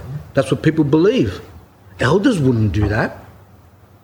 That monastery I told you about, when I said to them, it's not enough for someone just to say your name, because even magicians can say your name. And he goes, oh, you're calling Father Paisios a magician. Anyway, the same monastery, when we were speaking once to the monks there, we were talking about ecumenism. And we're speaking about the bad things about ecumenism, where they say we're going to join all the churches together and that really we're all the same and all these things, that orthodoxy is not really the truth, but we all have the truth and we all come together. And I said to this person, what do you think of that? And that person said, well, we pray. And I go, but how come we have saints that used to speak up and become angry at matters of faith? I go, like Justin Popovic, Blessed Justin Popovic of Serbia. And he said to me, and I can't forget it to this day, he said to me, Popovic, he said, he was so humble. He would sit in the corner and didn't speak at all and just pray and never ever said anything about these matters. And as I'm doing now, I just became disgusted. And I said, what do you mean? I said, do you know who Justin Popovic is? He goes, yes, he's a great saint. He never spoke, he just sat in the corner. Sorry, the only thing that he didn't say was knitting socks, right? That he just sat in the corner and knitted socks all day. That's what Justin Popovic did. And it just made me sick, which it still does to this day, because the Serbians here would know that Justin Popovic, who was a great dogmatic theologian, he was, they say, the greatest dogmatic theologian in the 20th century. When he would speak, the windows would tremble. That's how powerful he was. When he would denounce, especially whatever was happening in the church, in the Serbian church, in ecumenism, in the world, etc. He was fiery. And he wasn't scared. And I've said this to you before. Well, this person was saying to me that, and plus I've heard, I don't understand Serbian, but someone else who understands it, we've heard talks where he would speak. And he would speak with such force. And he would basically be shouting and warning, etc. That's the Justin Popovic I know. This person made him a person that knits socks. Let's leave that. So let's get that out of my mind now. So even the thought of it, I think, is just, it's like I'm going through electroshock therapy, I think. Now, where are we up to here? He told him to go because you upset me. And he told him to go away. Then he came and opened the door for me to come in. He is a real burden, Father Paisios told me. He does not listen to my words. He comes, asks questions and leaves. After a short while, he comes back again and asks the same things over and over again. This happens because he always listens to his own thoughts. Therefore, he forgets what I tell him or does not understand a word. Now, this is very important. Don't think that the elders are there and they just tolerate everything. This person trusted his own thoughts. This is what we do a lot of times. We trust our own thoughts. And when someone is giving us advice, even if it's an elder, we don't listen. Because we trust our own thoughts. When we trust our own thoughts, this is the worst thing for spiritual life. The worst thing is when we believe in the thoughts that come to our head. There was another young man who relied completely on his thoughts and was led astray. One day he visited Father Paisios, who told him, do not listen to your thoughts because you will end up losing your mind. Remember what we said. Lay people who believe their thoughts, they go crazy, while monks become deceived. That's what Elder Paisios says. Those who believe their thoughts, if they're lay people like yourselves, they go crazy. And in a way, that's God's blessing to give them some type of salvation instead of dying in that stubborn, unrepentant, willful way. I'm right. So God allows mental illness to make the people humble and let them go if they have to in the next life. Either humble and repent, come out of it, or if they don't repent and come out of it, at least to have suffered in this life, not to suffer in the next life. One of the worst things is the pride of the mind. And if a monk or a nun believes their own thoughts, they go into what's called spiritual delusion, pre-lest, etc. So, do not listen to your thoughts because you'll end up losing your mind. Be careful, you have a very good machine, meaning his mind, but its wheels face the wrong direction, he said. It's like you've got to put your mind in the correct direction, not in the wrong direction. That's what spiritual life's about. Making our mind to have proper thoughts and not go off onto tracks which are going to make us go crazy. You have to turn it to the right direction, where the good thoughts are. Like, make yourself think good thoughts. Don't think bad thoughts. Only you yourself can do this along with the help of God. Only you yourself can do that with God's help, not just God's help. God can't make someone have good thoughts. It has to be the person has to try to have good thoughts, and then God helps as well. Nobody else can do it for you, as you are free and self-dependent. You can turn the wheel. Your spiritual father will show you the direction, which is what I said before. The spiritual fathers of today, not the elders, they show us the direction. But they can't take us along like the elders do. The elders, if we are under the direction of an elder, which we don't deserve to be, then the elder takes us hand and takes us along the path to salvation. Now, some people might say, how come we've got no elders in Australia? And why haven't we got things like that? Well, I tell you the reason. The reason why we haven't got elders in Australia is because we don't deserve them, because we wouldn't listen to them. And by going to an elder and rejecting his words, as we'll see further on, we become worse.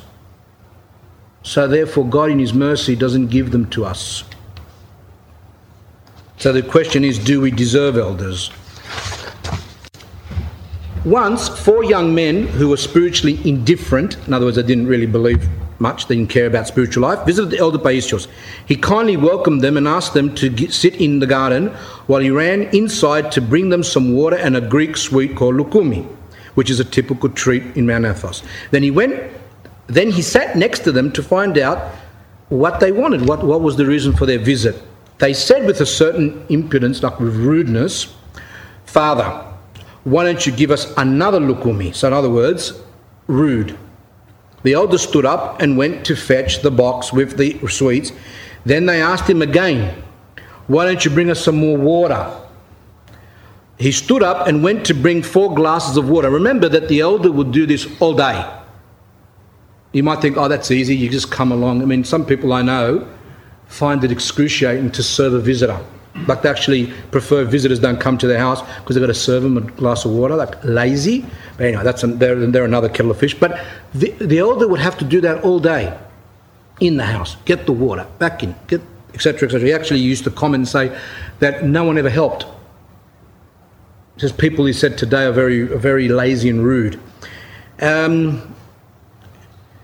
He stood up and went to bring 4 glasses of water. He put them on a tray and stood in front of them.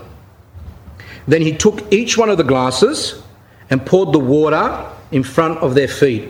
That's your glass, that's your glass of water, that's your glass, and that's your glass of water.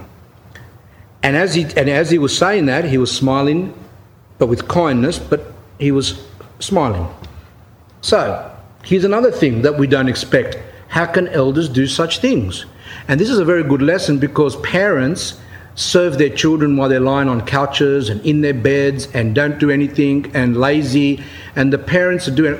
Elder Paisios, because he had a military background, remember that he was a soldier, he really was against laziness, disrespect, etc. He very much against it.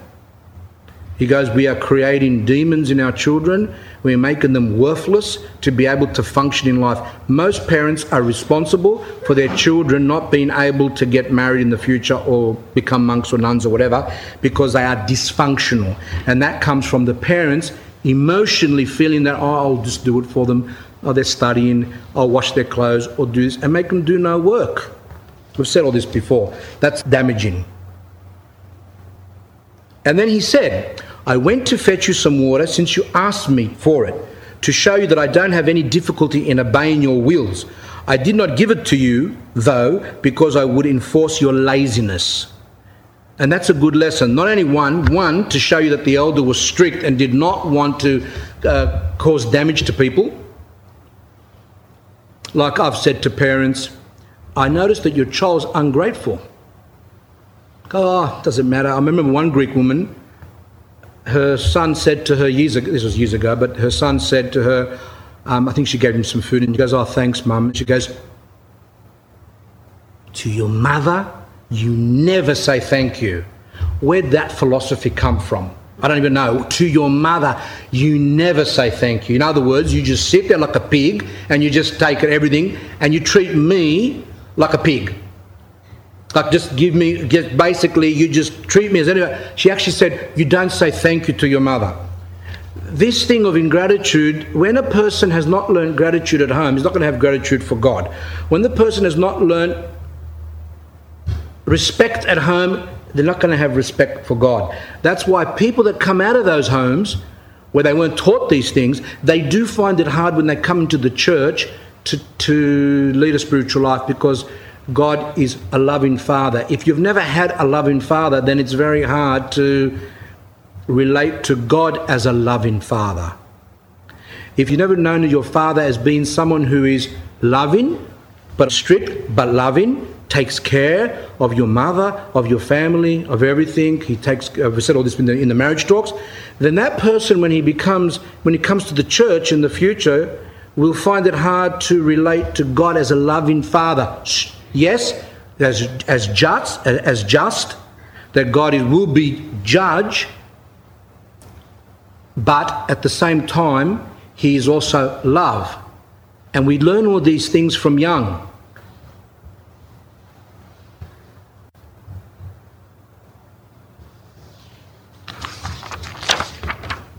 A young man went to see the elder. I arrived the moment, this person's around all the time, isn't he? I arrived the moment he was ringing the bell and waited behind him. After a while, Father Paisios opened the door and came to the fence. What's up, young man? What do you want? Asked the elder. Father, I would like to see you and get your advice on something. That was usually what people went. Others went for curiosity, but some people really wanted to get advice. Have you gone to confession? Do you have a spiritual father? Said the elder. No, Father, I don't have a spiritual father, and I haven't gone to confession. It's very interesting. Well, then you better go to confession and then come to see me. In other words, go away. Why can't I see you, Father? Said the young man. I will explain to you so you can understand. Your mind is confused and troubled by the sins you have fallen into. As a result, you cannot realise the situation you're in. So you will not be able to give me a clear picture of your problem. People are muddled up. However, if you confess your sins, your mind will clear up and you will see things very differently. I like that advice. The same thing happened to me. When I went to Mount Athos, when I first came into the church when I was younger, about 25 years old, I went to a monastery and I wanted to see the spiritual father of the monastery, who was actually that person, that abbot of that monastery was acquainted with Elder Paisios. I think he actually came with Elder Paisios to Australia back in the I don't know when they came.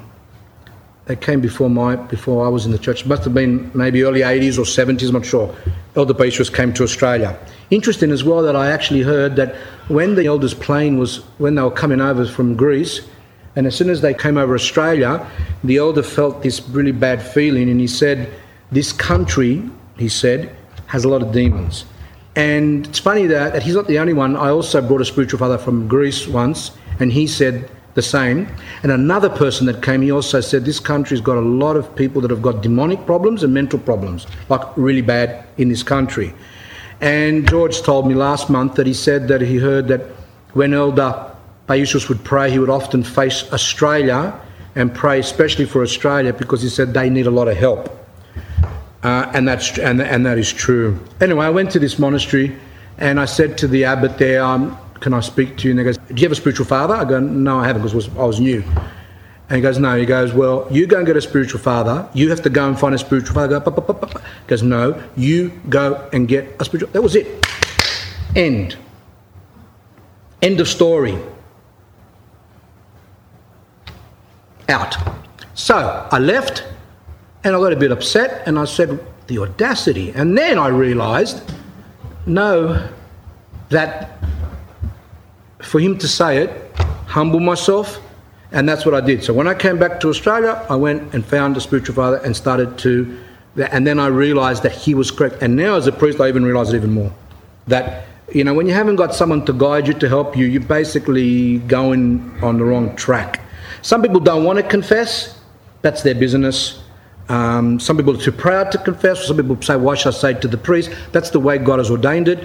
Whoever sins, he says to the apostles, whoever sins you forgive, they're forgiven, and whoever sins you retain, they retain. That was given to the apostles, which then gave it to the other bishops, which gave it to the priests, right down that the priests have the authority to forgive and absolve sins. That's the end of the story. You like it, you don't, you don't. That's not. We're not here to force people to do things.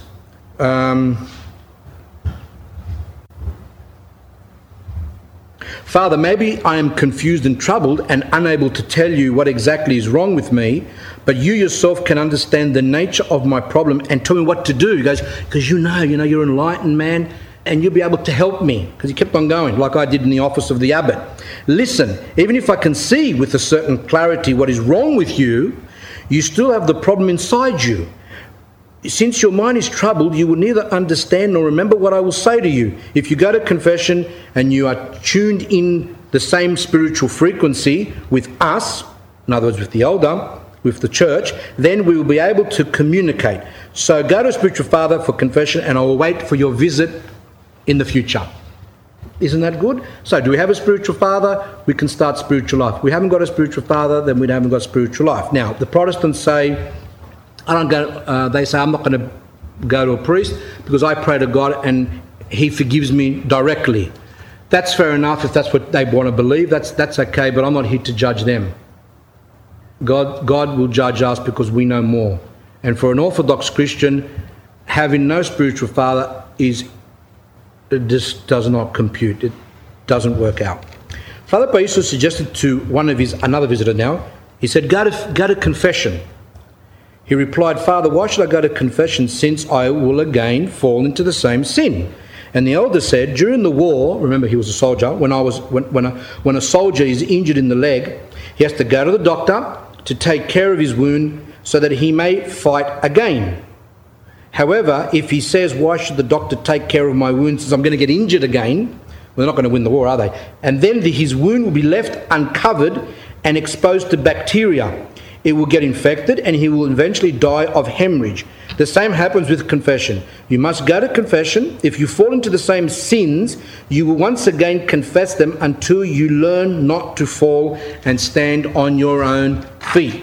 St. John Chrysostom actually says, when you've got a spiritual father and you go, whenever you go, when you have thoughts of doing a sin, and you know that you're going to have to say that sin, even that in a way, because you're embarrassed, sometimes we do get embarrassed to say our sins, he goes, even that can be good because it prevents you of doing the sin because you know you're going to have to go and confess it. So that's got a good effect.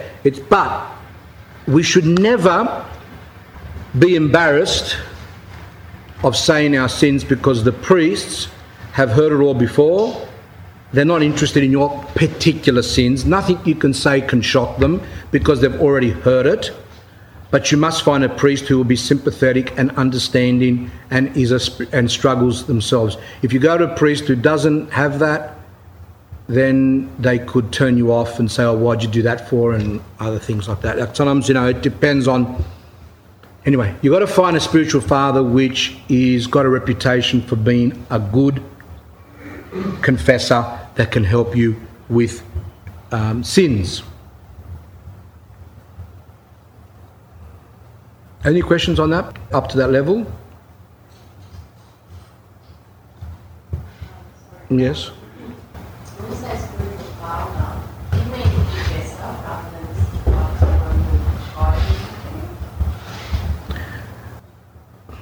Russians and Greeks have different traditions. Like we say, in the Slavonic tradition, Serbian, Russian, every priest, even if he's made a priest at 22, becomes a confessor.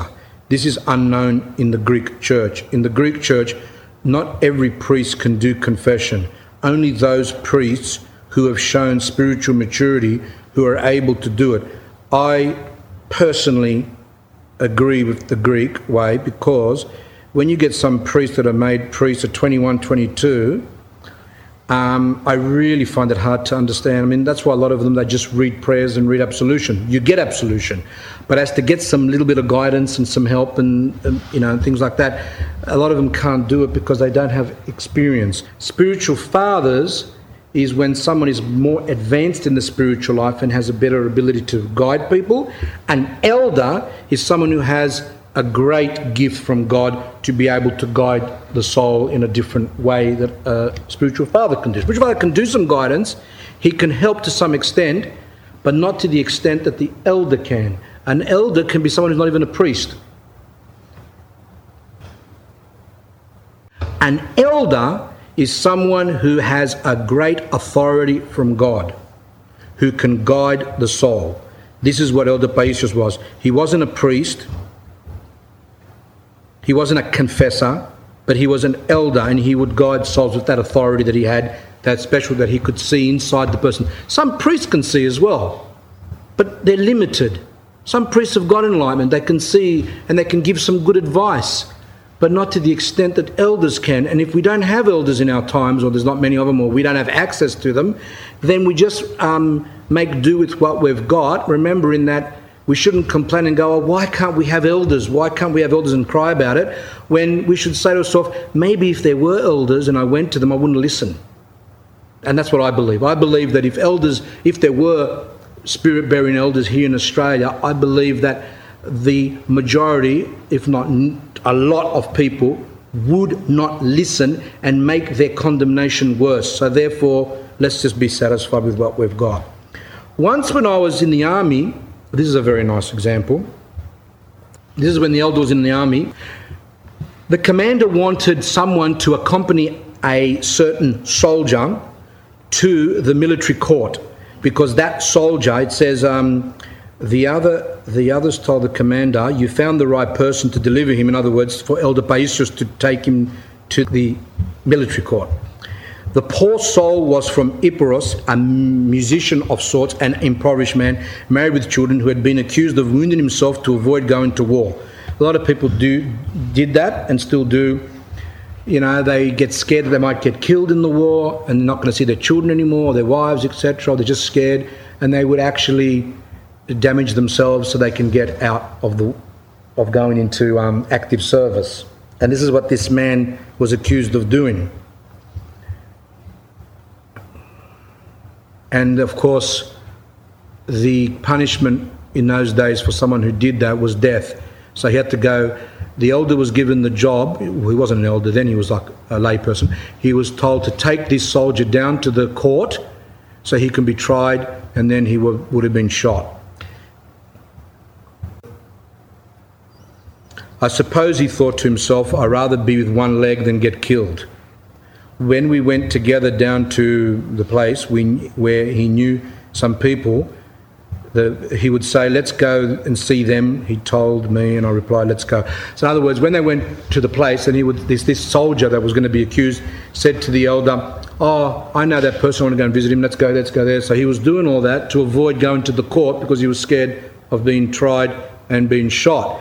And the elder, knowing what he was doing, he was avoiding by seeing all these people, he knew what he was doing. He said, what could I do? It was quite tiresome, and he did not want me to turn him in. I really felt pity for him, and at some point I said, the elder said to the man, don't worry, you'll see, you'll do better than all the others. So why would the elder say that, knowing that he's going to be shot? Don't worry, you'll see, you'll do better than all the others. The commander will write a letter, and they will probably put you in some office, and you'll take care of your family and save your life too. Well, when we finally reached the place, we found out that indeed the commander had sent a letter and the man had been exonerated. In other words, that he was said, you're free. Otherwise, he would have been brought before the firing squad. Things are very strict during wartime. The commander took pity on him and he was hired as a cook in the transit centre. He even brought his family to be with him in that place where he was made a cook. He was able to bring his family there. And there was plenty of food left over because the soldiers wouldn't eat all the food, so he was able to also feed his family. Remember, during the war and the civil war after the Second War in Greece, there was a lot of starvation. People did not have food. So this person was able to bring his family where he was and was able to give them food. So he got to feed his children. Everybody later would tell him, "You've had it better than anyone else. You see," now this is what the elder says, "you see the rest of us were up in the mountains in the snow, while this person was a cook with his family, feeding his children. Didn't have to fight. Wasn't in the cold like the others were." And the elder said, "The blessing I gave him found favour with God because I said it feeling the man's pain in my heart, and that's why God acted on it." This is really very important, that when the elder saw his situation, he didn't say, "You dog, you deserve to be shot, you what you did, and we got to go and fight, and you didn't go and fight," this and that, which is true. I mean, that it is wrong. And according to military justice, he should be shot. And the church never gets involved in those things. If that's what is the rules, the church accepts it. However, the elder, he was a very holy person. Obviously, even in those times, we said that he was holy from young. He actually gave what's we call an enefhi, like a blessing within his heart. And he also said to me, he goes, "The blessing I gave him found favour with God because I said it feeling the man's pain in my heart. And that's why God acted on it." See, this is a very profound thing that the way we think about things and what's in our heart can take effect. And that's what we're going to do next month, which is what Elder also says about the evil eye, that some people have got this ability where they can actually give the evil eye to someone and make them sick and make them die. Or curses, sometimes parents curse their children, or children curse their parents and things like that. And we're going to talk about this in the next talk, that what's in our heart can take effect on someone. And in this case, the elder's saying that in his heart he had feeling of pain and he felt sorry for this person. He had compassion. And because he felt it with his heart, God blessed, and the person got off and got all these things just from that. This is another difference between the psychics and the elders, that the elders have a lot of boldness with God. And they pray for people and they bless people and things go right. And this is a fantastic example. Saint Basil the Great says, "I'm a virgin in body, but I'm not a virgin in soul." What does he mean by that? He goes, "I'm a virgin in body, I've never fallen, but yet in my mind I'm not a virgin because of filthy thoughts." Saint Basil the Great said that. So in other words, our thoughts will be looked at by God, and we need to understand that we might be holy in externals, but what's going on in our heart and in our minds are very bad, and that could condemn us on the last day if we do not repent. So don't think that because people can look at us and say, "Oh, he's holy," or "He's good," or "He confesses all the time, he prays all the time, he goes to church, he's got nice children, he does all these type of things, he does missionary work," or whatever. He teaches scripture. Yes, all those things can be good, but a lot of times the person could be hiding in them passions and evil that is not obvious to everyone around, not even maybe obvious to themselves because they're not aware of their spiritual life. But it's known by the angels, it's known by the demons who inspire that person to be that way, and it's known by God. So we have to very much be careful that we don't think ourselves higher. in my experience with people, and for my own self, I can see that I don't even see things in myself, but even when I speak to people, they are completely unaware of themselves. They don't know that they've got pride. They don't know that. They might say, that was an example. They say, that person did that bad thing to his children. And I say to them, are you against him because he did the bad thing to his children, or are you against him because the other day he ignored you? And they get a bit shocked. So behind our supposed righteous anger, behind our supposed struggles and the things that we do, is hiding a lot of pride, a lot of evil, which this is what the spiritual life's about. By leading a spiritual life, we begin more and more to see these things, but don't expect to go to the same level as these great saints, because we are brought up in different times, and unfortunately, especially because of television and things like that, our minds are damaged. And for some people, people's minds are damaged permanently, like mentally affected. That's why I'm saying it's spiritual abuse. It's the worst type of abuse to put a child in the first couple of years of their life in front of the television, because the television promotes fantasy. What did the elders do? What did the elders say is one of the worst things they have to fight against? Fantasy, imagination in their minds. And they fought against imagination because the demons use imagination to trick the person. For us, it's very hard to get rid of that imagination, because we were brainwashed from young on the TV, which is just full imagination and fantasy. And it's for that reason why it's very difficult for us to lead a deep spiritual life. But nevertheless, we shouldn't fall into despair, because God looks at how much we try. We may not get to these levels of these great saints, but, as I said in another talk a few months back, in God's eyes we can become greater, because we are living in times where it's very difficult, and spiritual life is incredibly difficult in these times when there's sin everywhere. And in God's eyes, if we can keep our orthodox faith, if we can keep ourselves from, the bad things of this world to the best of our ability, then that is far greater than those who lived in earlier times who had better opportunities to lead spiritual lives. A father went to visit the elder to tell him about his daughter who had cancer in the head. According to the doctors, she would die in a few months. The father took some of his daughter's clothes for Elder Paisios to bless, and he also asked him to pray for his little girl.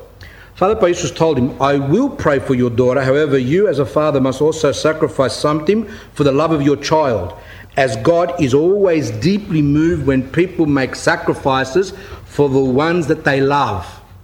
This is important. I'm going to go on to now some things. What shall I sacrifice, Father? Said the father of the girl. What should I sacrifice? What passions do you have? Sacrifice one of them, said the elder. Being spiritually ignorant, like us, he answered, I don't know of any passions. See what I'm saying? It's blindness. If I ask people today, what's your passion? I can't lose weight. That's a main thing. I can't lose weight. Or what's another one? I'm not handsome. I'm not good looking. And all these, I'm not athletic, or or whatever other else they say. Or I'm not, I want to be a pop star and I can't be a pop star. Or I want to do this, and like all fantasy and madness. People aren't aware of their passions. The more we come closer to God, the more we see our passions.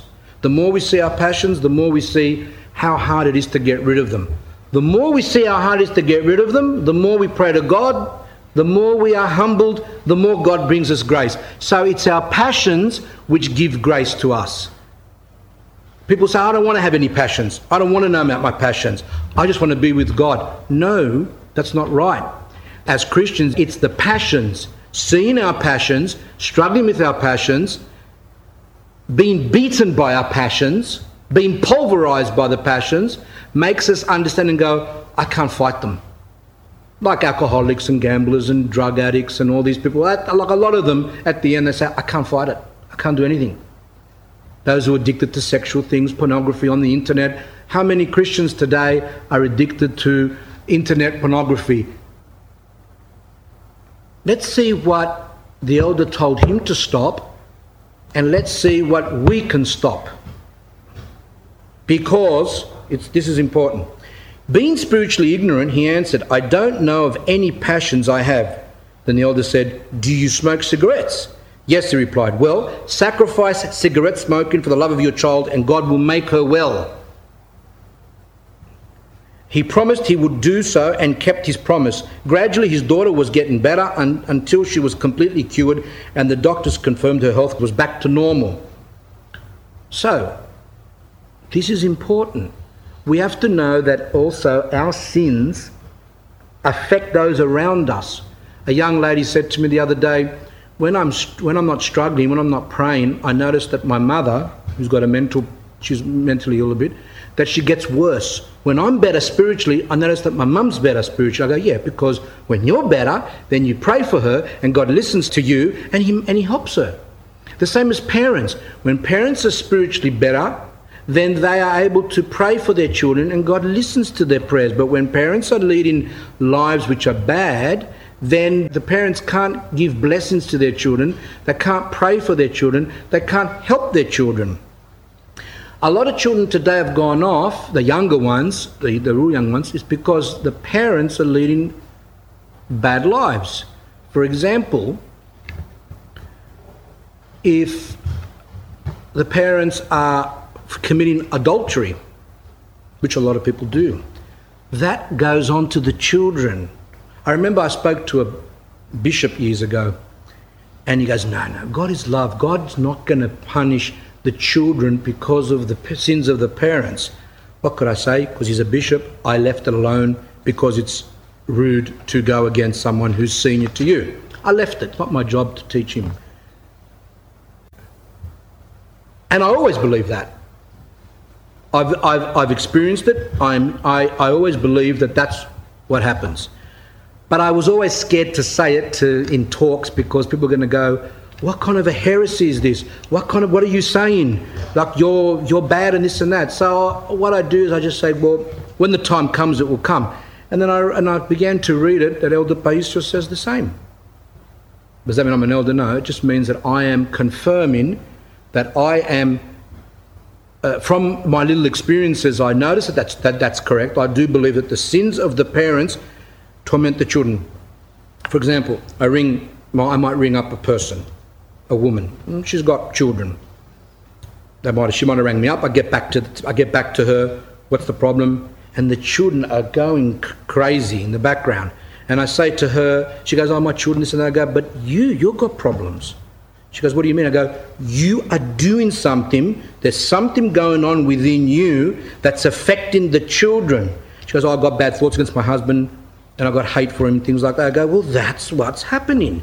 Your sin is affecting the children."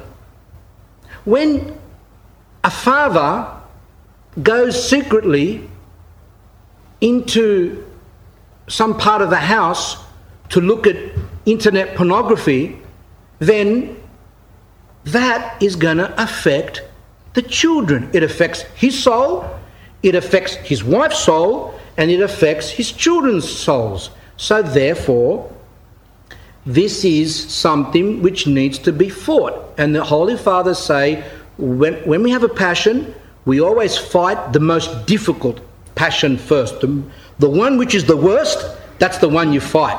When I was younger, I never understood that. What I said, no, wouldn't you start on something easier and then you get confidence and then you build up? That's what I thought. But I said, but the elders say that you start on the worst passion first. So I said, well, if the elders said it, I have to submit. That's what it must be.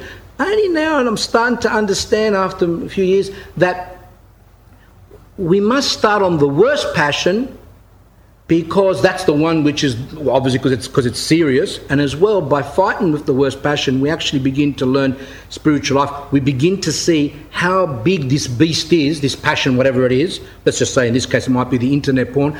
I'm not going to sit here and pretend and go, oh, you're a priest, you're talking about these things. I don't care what you think about that. And It's a problem, it's spreading through, and it's hit Orthodox Christians, it's hit the whole world. It's a reality. If you want me to be in Lululand, I can sit here and we can talk about Jack and Jill and up the hill, and that one of them broke their crown and then someone prayed for them and she got better. But that's not what is spiritual life. The reality, Jack and Jill doesn't exist. This does exist. People falling into fornication exists, which people don't even care. Abortion exists. The internet pornography exists, which is one of the worst things which is hit, and it's bad because it's in the houses. So therefore, looking at this example, we need all of us, even myself, if I've got monks under me and I do something wrong, I notice that they go off. Why do they go off? Because I don't have the boldness to pray for them because of my sin. I have to fix that up. I have to struggle with it. I have to confess it and fix that up so God can give me once again that boldness to ask help for those who I'm responsible for. The same as a priest in a parish. If the priest does something wrong and he hasn't fixed himself up, then his parishioners will be affected. Parents, when they do something wrong, if they don't fix themselves up, as Father Paisios said further back in the other segment, to go to confession, get rid of those sins, then and struggle, then your marriage will be affected, your children will be affected, etc. This particular man, he gave up his passion, the cigarettes. It's a passion. However, the father forgot, or rather broke the promise he had given to God and started smoking again. Simultaneously, the cancer appeared again in the daughter's head, and her health condition became as serious as before. The father, once again, he went to Father Paisios to ask him to pray for the little girl, and the elder told him, if you as a father cannot keep your promise and sacrifice your passion that destroys your health for the sake of your daughter, so not only is it destroying your health, by smoking, but it's also not helping your daughter because your daughter needs your prayers, then I cannot offer you any kind of assistance either. Full stop. Finito. Get it? In other words, not going to sit there and tell him, stop smoking. That's it. He told him, what you're doing is wrong. And if you can't sacrifice, and how many people that I've met that will not sacrifice for their children? Women that are pregnant. They know that certain things they shouldn't do because it can affect the child. They continue to do it because they lack love. And someone say, oh, that's horrible. How can you say she doesn't love? Well, a lot of them abort them. So obviously she doesn't love her child. And a lot of people, a lot of women do things that they shouldn't be doing because they lack love. Because if they had love, they wouldn't do it. And that's what the elder said about him. Elder Paisios had a very positive thinking. Even under the worst circumstances, he thought positively. He even managed to extract good out of something that's harmful by using them in a special way. Once, one of the visitors who had been greatly assisted by Father Paisios asked him as he was departing, Elder, is there anything that I can send you when I go back into the world? Remember that Mount Athos is cut off. You come in with a boat, you leave with a boat. If you want to leave Mount Athos and there's no boat, you can't leave. You've got to stay there until the boat comes the next day. It's an area cut off from the world. Women don't go on Mount Athos. And those who have gone on, disguised as men, and many of them have been punished. The elder explained that he did not want anything. Since the visitor insisted, he finally said as a joke, send me some cigarettes, as a joke. The visitor left, and sometime later, Father Paisios received in the mail a package of what? Cigarettes. When the elder saw this, he was astonished. What was he going to do with all these cigarettes? On the one hand, he could not throw them in the garbage, wasting all that money. This is interesting because what would we say? We'd say, oh, he's got to throw them away. That's what I would say anyway. Throw them away. Don't worry about the money. But the elder goes beyond what our logic is. Remember, 2 and 2 is 4? Our logic says 2 and 2 is 4, but for God 2 and 2 could be anything else.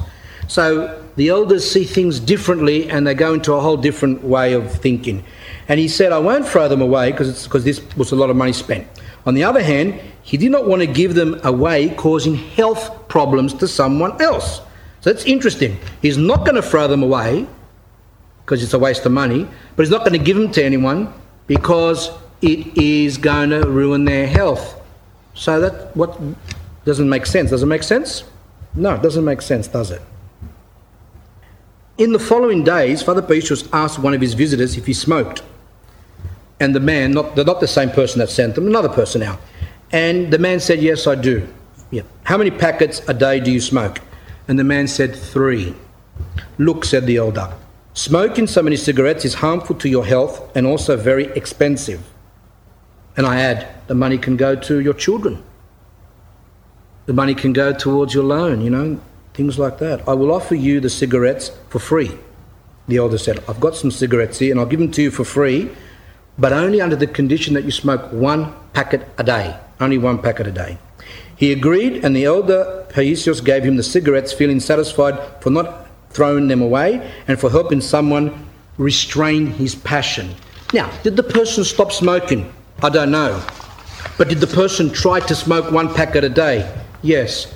In God's eyes, remember the example that we said, if someone's been taught from young to kill, Elder Paisios told me this personally. He said, if someone's been taught from young to kill, and he kills 20 people a day, it's just in his blood, he's been taught from young. But one day he decides, for God's sake, he goes, no, I'm not going to do it, and he refrains from doing that, and he kills only 5 people. The elder said to me, he goes, in God's eyes, he could be better than me, who am here on Mount Athos and been a monk from young and leading a spiritual life. And I got very confused with that. Because I was young, I didn't understand what he was talking about. To me, it didn't make sense. How can a person that kills someone be better than a person that's been a man? And he said, because God looks at how much someone tries. The elder said, I might try that much to do my spiritual life. That much. So let's just say we just say of a scale of 1 to 10, the elder tries, his effort could be 8 out of 10 in his struggles in his spiritual life. Remember, we can always struggle more. But the person who kills someone, who kills people, but only kills 5, he makes such an extraordinary effort, or she, and he struggles 10 out of 10. Like, he puts so much effort into refraining from killing the people, and then he killed 5. In God's eyes, he could be higher because God looks at the attempt. So we might see someone falling, we might see someone being a prostitute, we might see someone taking drugs, we might see someone doing all these things, and we say, oh, those people are bad, but we don't know how much firstly, that they want to stop, that's important, and how much they are struggling to stop. I mean, that prostitute, for example, might have the potential to have, sorry for the expression, 20 customers, but yet she might say, oh, this is wrong. She gets a bit of repentance, says, I don't want to do this, and she might only have, in that day, 11 customers because she refrained, and then she really put a lot of effort into that. In God's eyes, how do we know how she's going to be judged? And this is why the way we think God judges is wrong, and that's why the saints say on the last day, we will be surprised who will be in heaven. We will see in heaven those who we never thought would be in heaven, and we're going to see in hell those who we thought would never be in hell, because our way of thinking is wrong.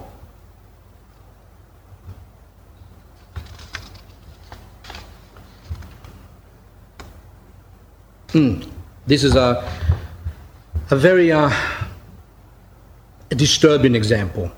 Father A met a crippled man on the pathway leading to the cell of Father Paisios. So a father was going, a priest or whatever he was, a monk, was going to the elder's cell, and on the way he met someone who was crippled, who was also going to the elder's cell.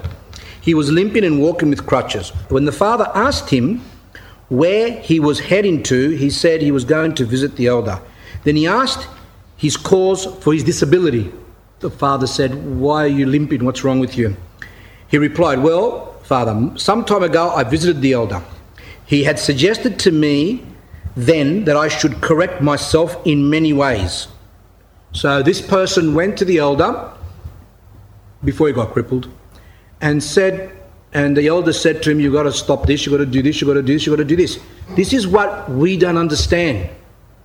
We believe that the elder is just going to tell us a few little magical things and go, oh, wow. And this is where we get confused, that elders, that's not their function only. Their function is to tell us our sins, to tell us what we're doing is wrong, to reprimand us. That's also part of the elders. And that's why people don't like them.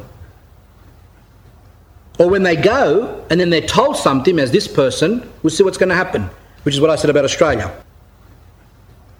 Well, Father, some time ago I visited the elder. He had suggested to me that I should correct myself in many ways. However, stubborn as I was, I did not listen to him and behave rudely to him. And as a priest, I can say, I'm not an elder, but as a priest, we have authority to tell people certain things are wrong which are clear. The elders have an ability to see something which may not be clear that it's a sin, but the elders can see into it and say, that's wrong what you're doing. But for someone else to say, why is that wrong? For example, there was a father who had a daughter. And the daughter had like a special hair, I don't know, it was like very nice hair, where everywhere that person went, everyone would be amazed at this girl's hair and go, oh, what a beautiful child, what beautiful hair, I've never seen hair like that, it's really beautiful hair and it's very nice. And I said to this father, that's not good, because that child is going to grow up to be abominable. Because from my little experience, I've met people who were praised a lot when they were young, and later on when they grow up, they can't get it out of them. They're very obsessed with themselves, they love themselves, and they can't really lead spiritual lives. Elder Porphyrios, which we're going to read next year, he says the same. It says it's the most damaging thing to subject your child to constant praises. Actually, Elder Porphyrios, a great saint, he said that his mother never praised him. Now you might say, oh, we shouldn't have praised our children. We'll come to that next year. Anyway, I said to this father, don't do that because you're going to damage that girl. And I said, I think you should cut the hair. I think you should cut the hair. Remember, monks, nuns, if they're leading spiritual lives, which I try to do, a lot of times they can see things, they have more insight into things than what lay people do. And I said to this person, you're doing wrong. And he said to me, what do you want me to do? Disfigure my daughter? So that was what he said to me. Exactly like this person was rude to the elder. You might say, but you're not an elder. No, I'm not an elder, but I'm a priest. And as a priest, we do have the right to correct things. Maybe not to the extent that the elders did, because they had insight. But this was obvious. This I know is really bad to do that to a child. I've got people, which before when I used to confess, I don't do it now because to me it's the most difficult thing on earth. And I used to confess people who were praised from young. And they are really sick individuals who, they just can't humble themselves. And even when God knocks them down, they still can't humble themselves. That's how bad it is. So I was trying to prevent this person of his daughter becoming a catastrophe of life.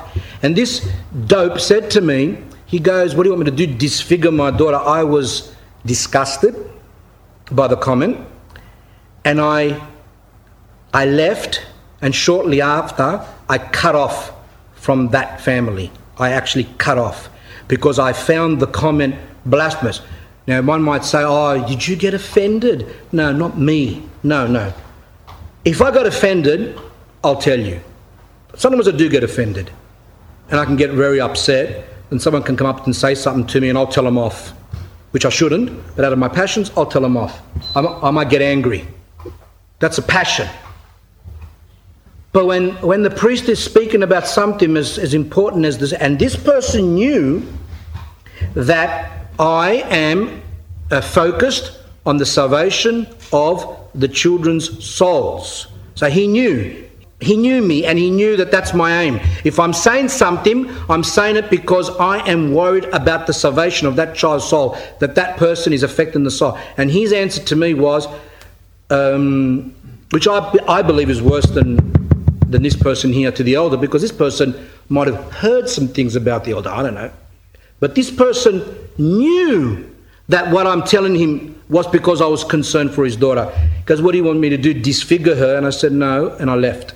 I left the person. Later on, the particular child became like a part that, loves us or things like that. But it's a bit hard to love them. Was when he didn't have to disfigure the child. The child became disfigured themselves, where they're not very good looking and look quite atrocious. You might say, oh, isn't that cruel that happened? I didn't curse the person, but God allowed it. But you say, but isn't that cruel that the child is punished because of the father? No, because God, who is the supreme father, knows what's good for the child, such that people don't look at it and go, how beautiful, but people go, oh, how revolting. Then that means that that's good for the child, for the salvation of that child. Maybe in this life it will find it difficult to cope being called those names, but in the next life, which is God's aim, is for her to be saved. So, however stubborn as I was, I did not listen to him and behave rudely to him. He insisted in giving me good advice. The elder wanted to give him good advice, insisted, but he said, I'm telling you, exactly, this is for you, this is whatever. But when he saw that I had a negative disposition, in other words, when he noticed that the man was a pig, he said to him, you should bear in mind that God will allow for you to be involved in a car accident, which will make you humble and help you correct yourself. Otherwise, you will not be able to become a sensible person. You will not come to your senses if something doesn't happen. Now, someone can say, does that mean that the elder wished the car accident? We'll see. The crippled man told Father A that the elder had also told him something else that he could not reveal due to a special reason. Who knows what it is? I mean, my guess, I shouldn't guess, but my guess it could be that he could have told him he's going to fall into something moral as well. Who knows? Could be other things. Whatever it is, he didn't want to mention it, so it must be something embarrassing. So he went on, some time ago I had a car accident. Unfortunately, my wife and child were killed and I became crippled. Being now more sensible, I decided to visit Elder Paisios again. After a few days, Father A went with Elder Paisios to repair the fountain where he was taking water from. He found the chance to ask exactly, the other father, to ask exactly to the elder, what happened with this gentleman, what happened with this man, this crippled man, and how he had foreseen that he would have a car accident. So the monk saying to the elder, how did you know, elder, that he was going to have a car accident? The elder replied in the same way as he always did in similar situations. This is important. These things I can neither tell you nor explain to you. These things that I can neither tell you nor explain to you. What does that mean? And I'm asking the question, did the elder wish that man to be punished? I have read that some spiritual fathers have wished bad on someone. St. Paul actually wished for a person to become possessed, that was doing sins and he wouldn't repent. And he said, I wish for Satan to torment him so that he can be tormented in this life to be saved in the next. That's true. Some other saints I know that they actually pronounced punishments on people. I don't really believe that the elder pronounced punishment on this person, because from his writings, he just has got a whole different way of looking at things. I don't believe that he pronounced punishment on that, even though he had the authority to do so for the good of the person. Remember what he said? That this person himself said, I was corrected, I lost my wife, I lost my child, I'm crippled, because if that didn't happen to me, I would never have come to my senses. Now, some of you might say that think of things emotionally. Is that fair? Because that idiot wouldn't wake up to himself, is it fair that his child and his wife died? See, logic, this is with our logic. And with our logic, we cannot understand how all this works. And why did this happen? he said it himself. If this didn't happen to me, then I would never have repented. But the question remains, what does his child and wife have to suffer? And I'll tell you the answer, which is what he's trying to say. God's providence, which is what we'll talk about more in the next talk, is, see, if you look at the sky and you see everything's got its order, that God has created everything, even the atoms, the cells, the planets, everything with mathematical accuracy, everything is perfect, everything works in such a way. The Creator did that. If God as the Creator did that, how much more He does it for our lives? If something happens to people, here and there, whatever, they all have their part in God's plan to bring people to salvation. And the answer is true, that the wife and the child died, but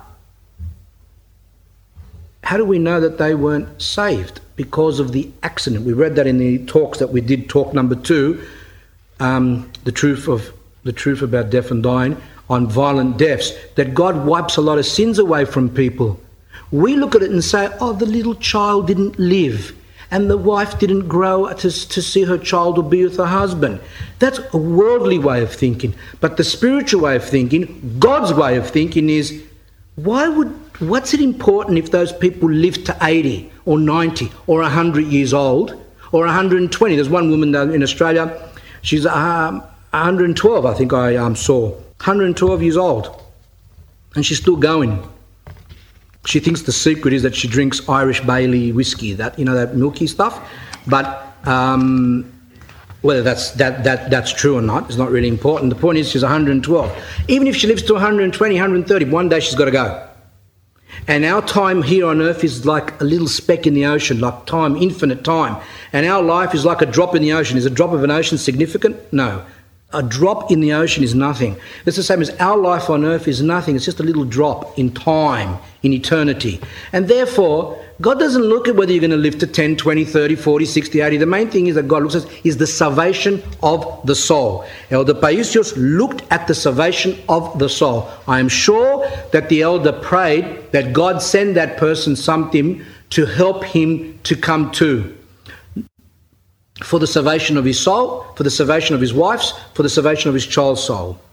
I don't think he cursed him, but I think in love, because the elder looks at things in a loving way for salvation, because remember what we said last time? What's the highest form of love on earth?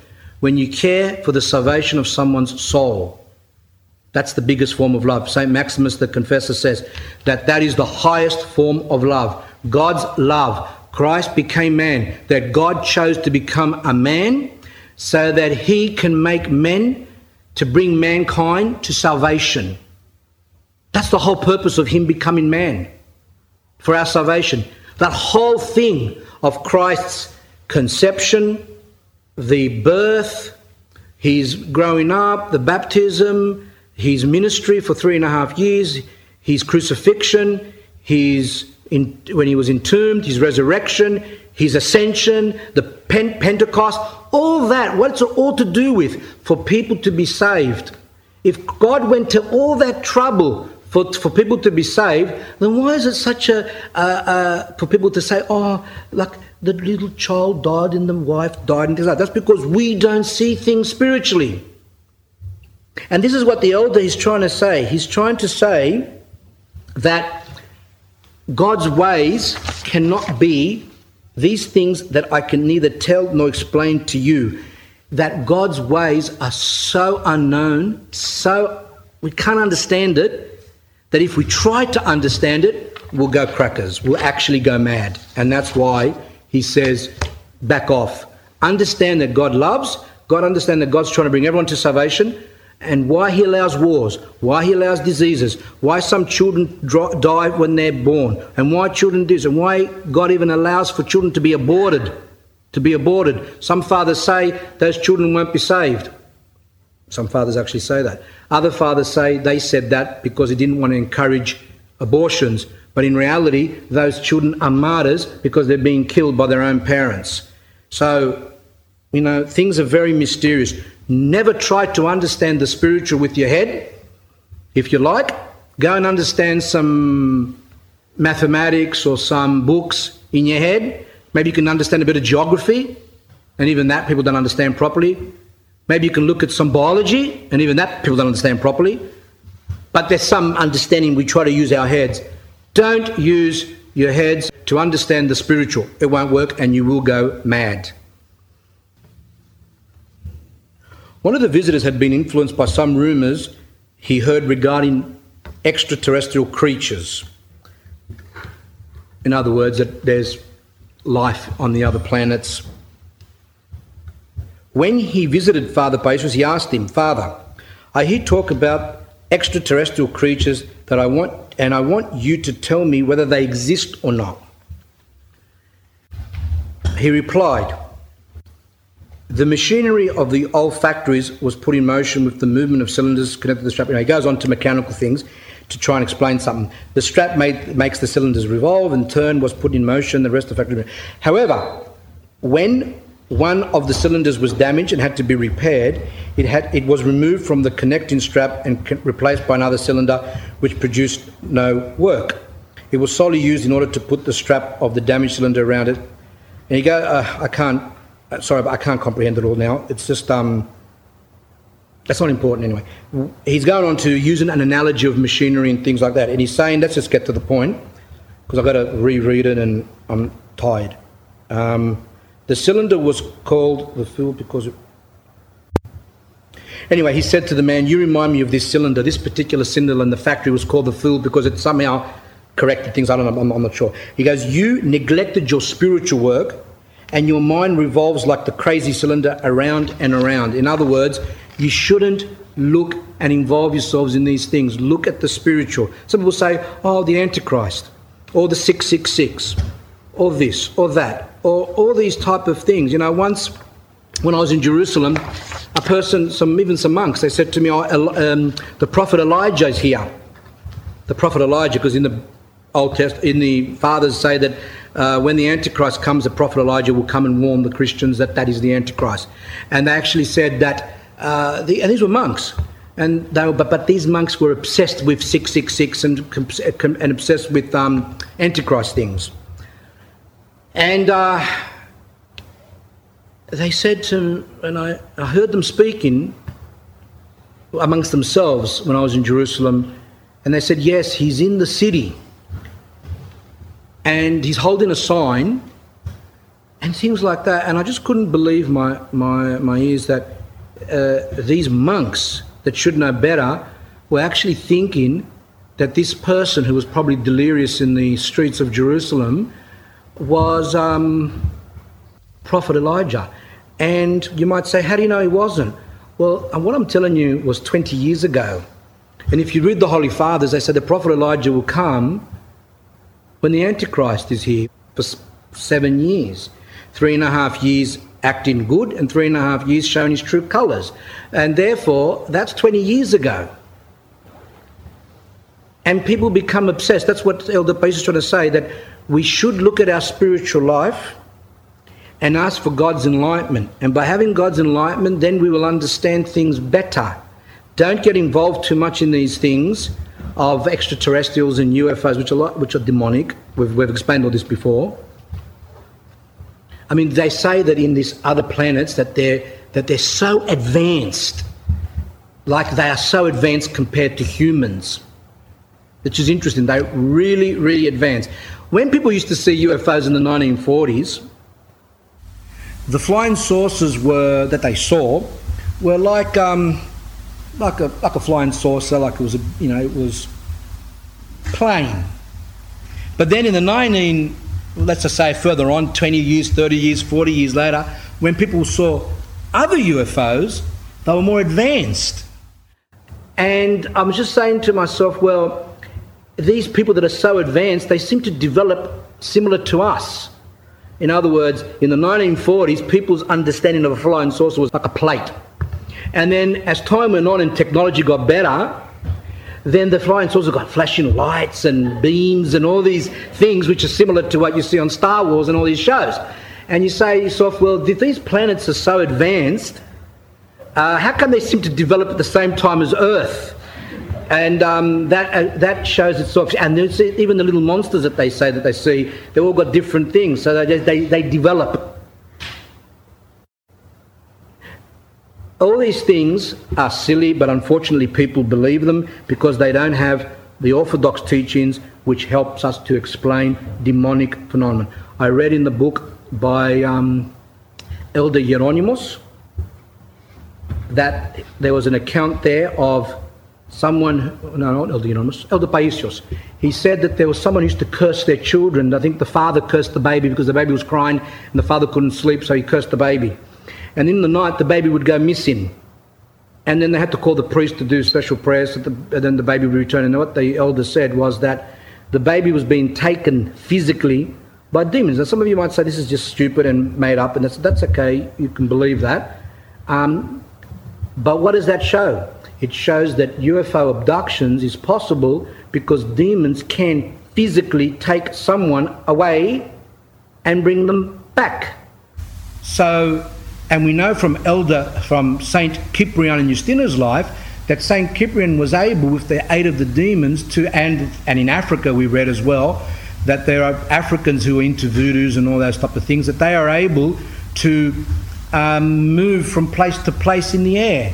So if the demons can take a person from point A to point B, using mathematical terms, then they can also take them from Earth into a supposed flying saucer, which is really their imagination, because the demons work on the imagination, so the people actually believe that they are in a flying saucer, when it's just a spiritual delusion, and then come back again and then say they were there and people believe it. But all these things, people in the Orthodox Church, we don't believe it because we have not theories that were made up recently. We have books that have been written on these matters from 2,000 years ago. The life of Saint Cyprian and Justina, which some of them might be there, that was 1,700 years ago. And it goes in there, all the magic that he could do and all the abilities that he had. That he could make people divorce, that he could kill people, that he could cause famine and diseases, and he could cause plants to die up, and he could cause rain and hail and all these things that can be done. So it's not for us that's something new, that all of a sudden Harry Potter's going to teach us about magic, which is mixed with some truths, but most of it lies. And we have Orthodox priests that actually say, this is what I'm saying, the discernment, Orthodox priests that say, oh, our children should read Harry Potter because that teaches them to read. And the priests that go against Harry Potter, like myself, are backward, stupid, idiots, darkened, and I don't know what else they can call us, every name under the sun, that we are the worst of the people because we're against. One bishop actually wrote that if the Holy Fathers lived in our days, that they would be disgusted if they would see how people have gone against Harry Potter. That was a bishop. And by the way, all calendars bishop, which they're supposed to be more strict as well. Recently a bishop came to visit me and told me, this is now George's answer, you must become a priest and a spiritual father. And Elder Paisios says, I have an impediment. I've done something which doesn't allow me to become a priest. And the bishop said, what have you done? And he said, during the war, I was a radio operator, and I became the reason for many people to be killed, because I notified the general to send planes to bomb the enemy when it was necessary. So, the elder would be, he was a radio operator, and he had to communicate with headquarters, and when the enemy would come, as we know, that he would communicate with them and say, send planes, bomb that area because the enemy's coming to attack us, and that would happen. Then the bishop said, the cook has also an impediment since he's feeding those who fight and kill other people. Meaning the person who would cook for the soldiers, he's got an impediment too. I mean, just logic, which is strange. I don't know if the cook has an impediment, said the elder. The only thing I know is that I myself cannot become a priest. Then Father Paisios went on. There was another reason for which I did not wish to become a priest. It was because I wanted to live a monastic life the way I wanted it. I wanted to enjoy it. Interesting. If you are a spiritual father, you don't have any choice but to see everyone who comes to you, when you are just a monk, you can regulate your life. In other words, you want to see someone, you see them, you don't. A priest has to be all the time on call. He didn't want that. And you know that even though he had that impediment, there would be thousands of bishops would say to him, we'll make you a priest. I mean, you know, sometimes people don't keep the rules. But anyway, when you are just a monk, you can regulate your life. However, now things have changed since I'm forced to adapt my life to the schedule of my visitors.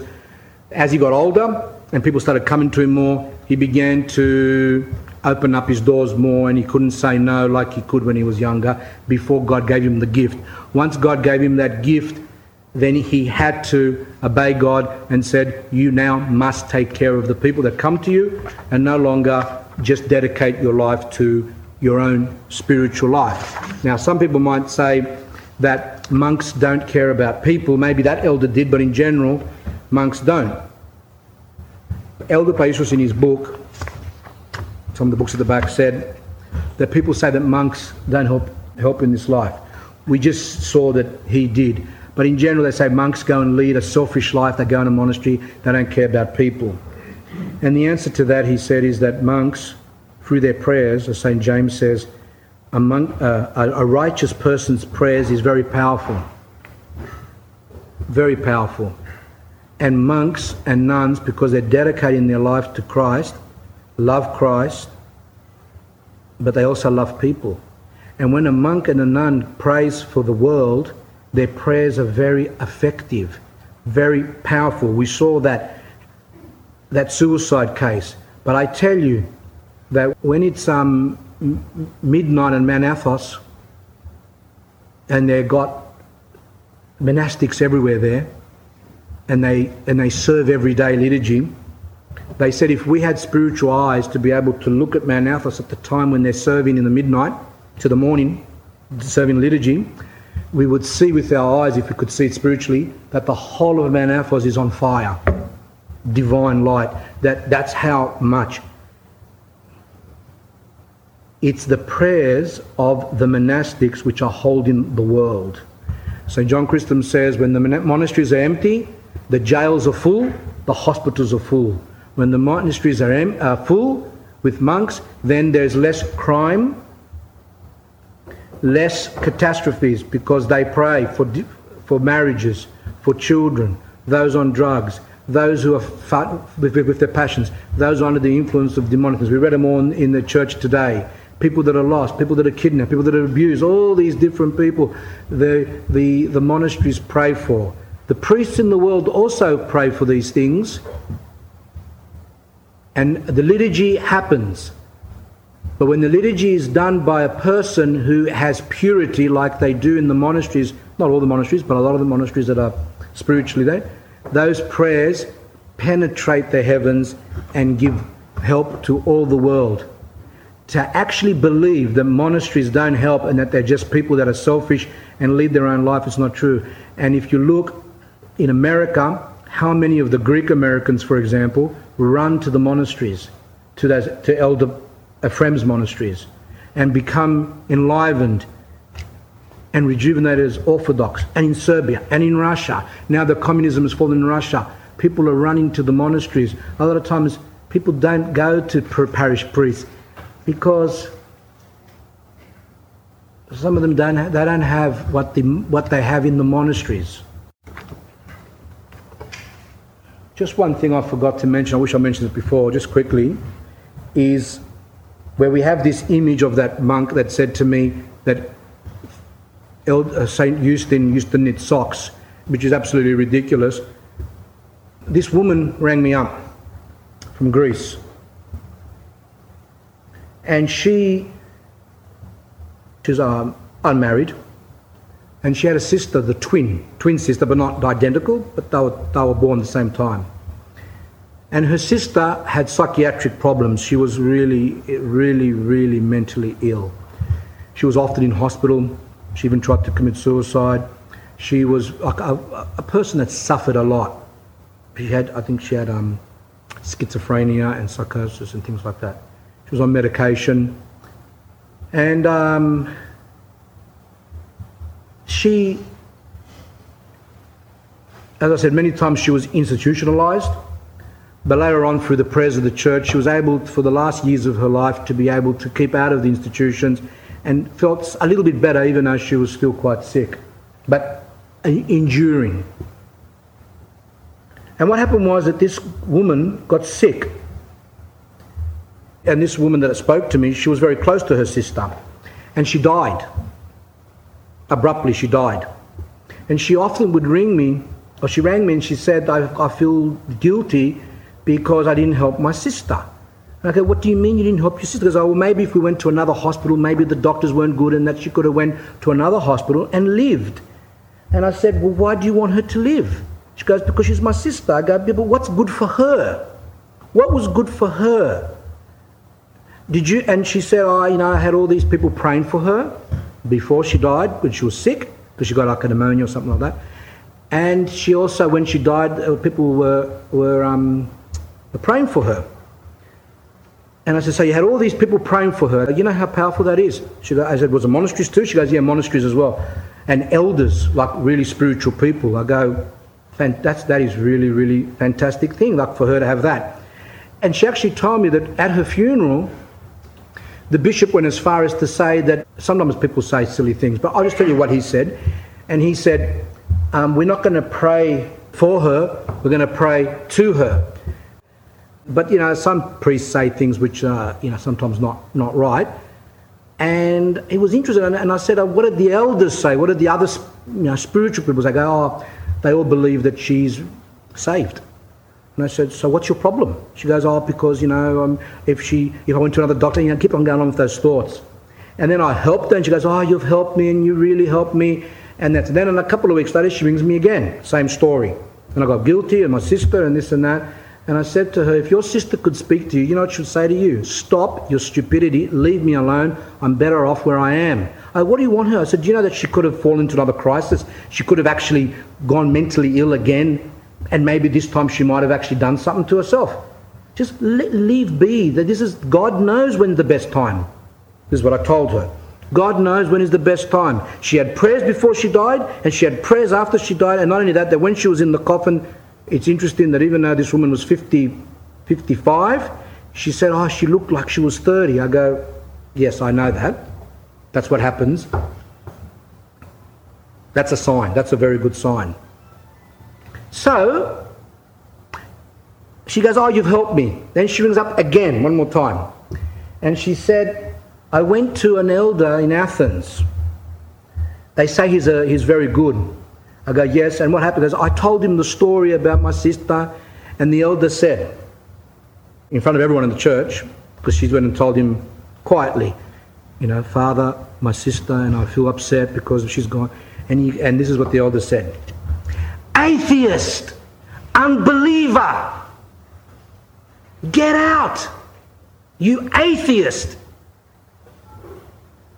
And then she goes, when you talk to me, you don't talk to me like that. Look the way he spoke to me. And then I said to myself, because when she rang up the third time, before she told me the story, I said to myself, this person's a bit too much. Like what the elder said there, like they just go on and on and on. I go, look, I'm getting a bit upset, but I didn't want to say anything to her because I don't know her properly and I might say something wrong and tip her over the edge. It's very sensitive when you're dealing with people. But when she told me what that elder said, I said and she goes, wasn't it bad what he said? I go, look, I'm sorry, but I have to say that it's fantastic. It's exactly what I wanted to tell you, but I just couldn't do it because I don't know. Sometimes I can do it, but sometimes I can't. And this time, he took the words right out of my mouth. It was fabulous. I said, because it is. I said, I even had the thought, when you rang me up the third time, before you told me the story about the elder, I had a thought in my mind which says, this is really blasphemy. Like, it's just so disgusting that she goes on and on about her sister because she wants her sister to be here on earth so she won't be lonely when her sister suffered and she's gone to a better life and she's actually saved. Why would you want her to come back, or why would you go on and on about it? What the elder said was good. So what I'm trying to say there is that elders are not just people that knit socks. And elders are not just people who tell you your name, but elders also denounce and say to you when you're doing something wrong. And this is the reason why we don't have them in Australia, because if we did, I pretty much would say that if not all of us wouldn't listen to them. And by not listening to them, we put ourselves in the situation of that man who lost his daughter and lost his child. Don't ask for things that we're not ready for. Spiritually, we are not ready to have someone, those type of people, because we're not going to listen to them. And I know from experience that people, even if they go to a priest who has some insight, not an elder, but a priest who has some care for souls, like that dope with his daughter.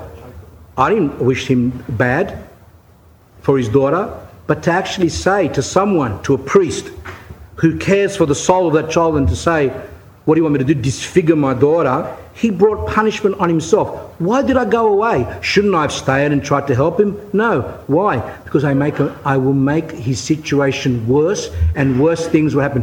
For him, it's better for me to go away from that person. Sometimes we have to detach ourselves from certain people, like the elder did. When they came to his cell, did you listen to what? I remember when I was there once, I was sitting there on those logs, and someone came, and the elder started going, go away. He goes, it was like a rodent, like those weasels, and he was there, and he was going, I want to speak to you. He goes, no. Did you listen to what I said? He says, no, go. Do what I told you and then come back. See, this is what we don't want. What do we want? We want someone, like in a Catholic way, who is in the air with a cloud, right? On a cloud, and his hands are out, and he's got all light coming out, and then for that person to sit there and go, your name is John. You're an architect. You got 2 children, right? That's the one. After we finish with that person, that holy person, then we go down to, Madame Katerina down the street, and she's not on the cloud, of course. She's on her couch, and she's looking at the coffee. I heard Greek coffee is the best because it makes more of a pattern. So, because the instant coffee, when you drink it, there's nothing left, so they can't read it. So what they do is they've got to drink the Greek coffee. So they drink the Greek coffee, there's all this mud left. And then she looks at it, and from that she says, I can see that your name's John, you're an architect, and you've got this. So that's exactly the same thing as the saint in the cloud did. And this is not elders. Elders correct our lives. Elders tell us when we're doing wrong things. Elders bring us closer to God. Elders bring us to repentance. Elders instruct us. That's what an elder is. If we are ready for those type of people, then we pray to God and He will give us someone to take care of us.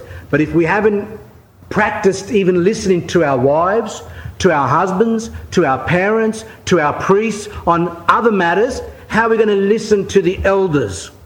See the difference? First, practice obedience to those around us, to our boss, to our teachers, to those who are older than us. Do we practice that? No, disobedient. And if I read to you, I didn't have time, the background of Elder Paisios is where he lived in Asia Minor, his parents, the holiness, the way of life, the fasting that they did, the praying. They used to get up at 12 o'clock midnight and pray. Some of them, they would pray all night. Are we going to get up 12 o'clock midnight so we don't lose our nanny? So this is the difference between us and them. We're not ready.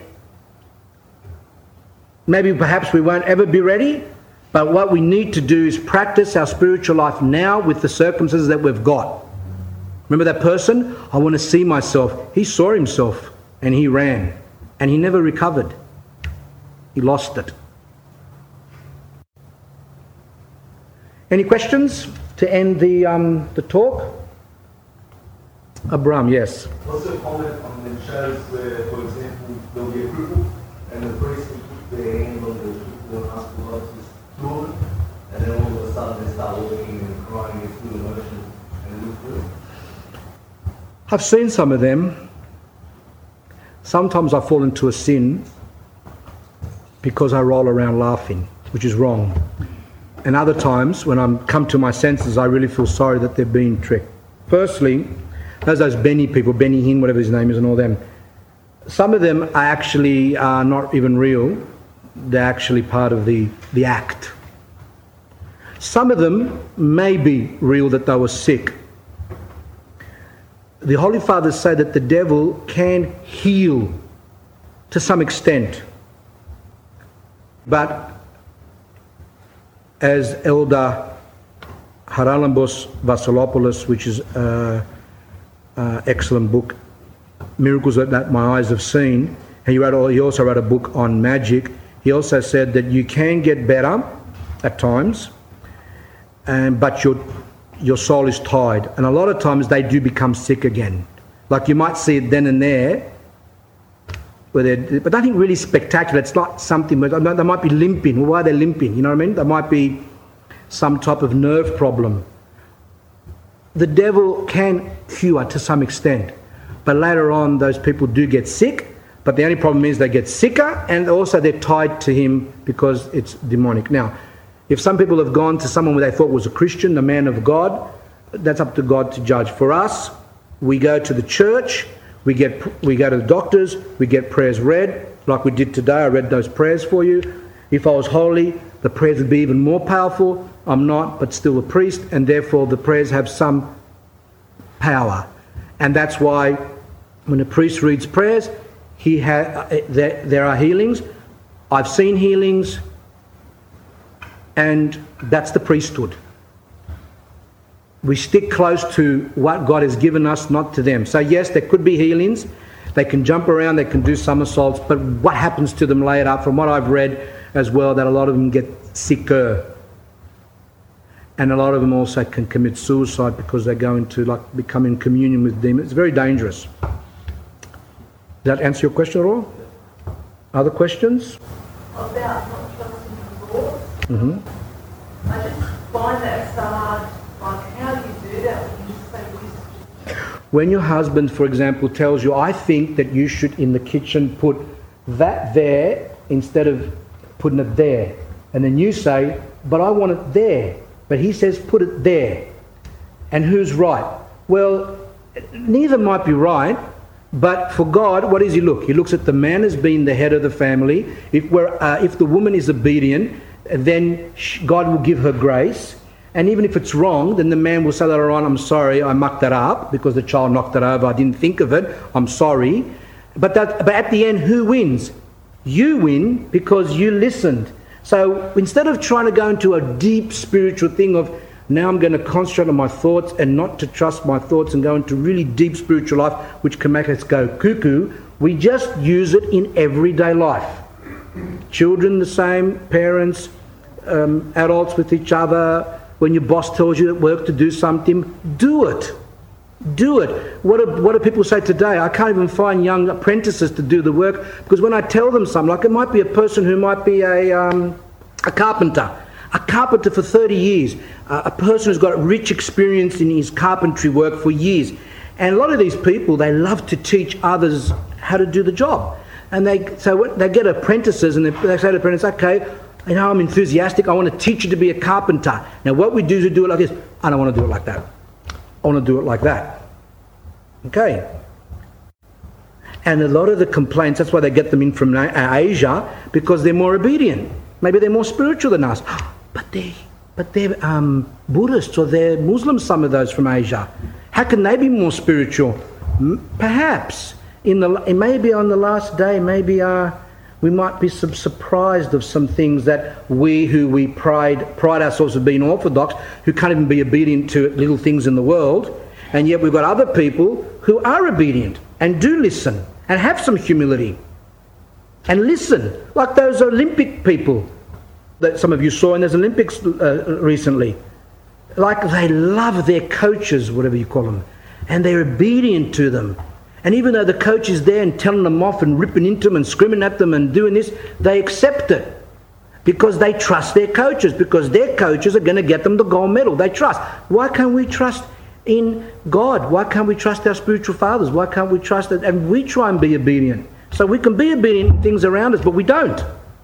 So don't go into big spiritual things and start controlling your thoughts, because you go crazy. First, practice obedience around you, even as a wife to your husband, as a child to your parents, as a husband even to your wife. Sometimes if your wife can advise things, and you should listen and not just think that you're, as we said before, King Kong.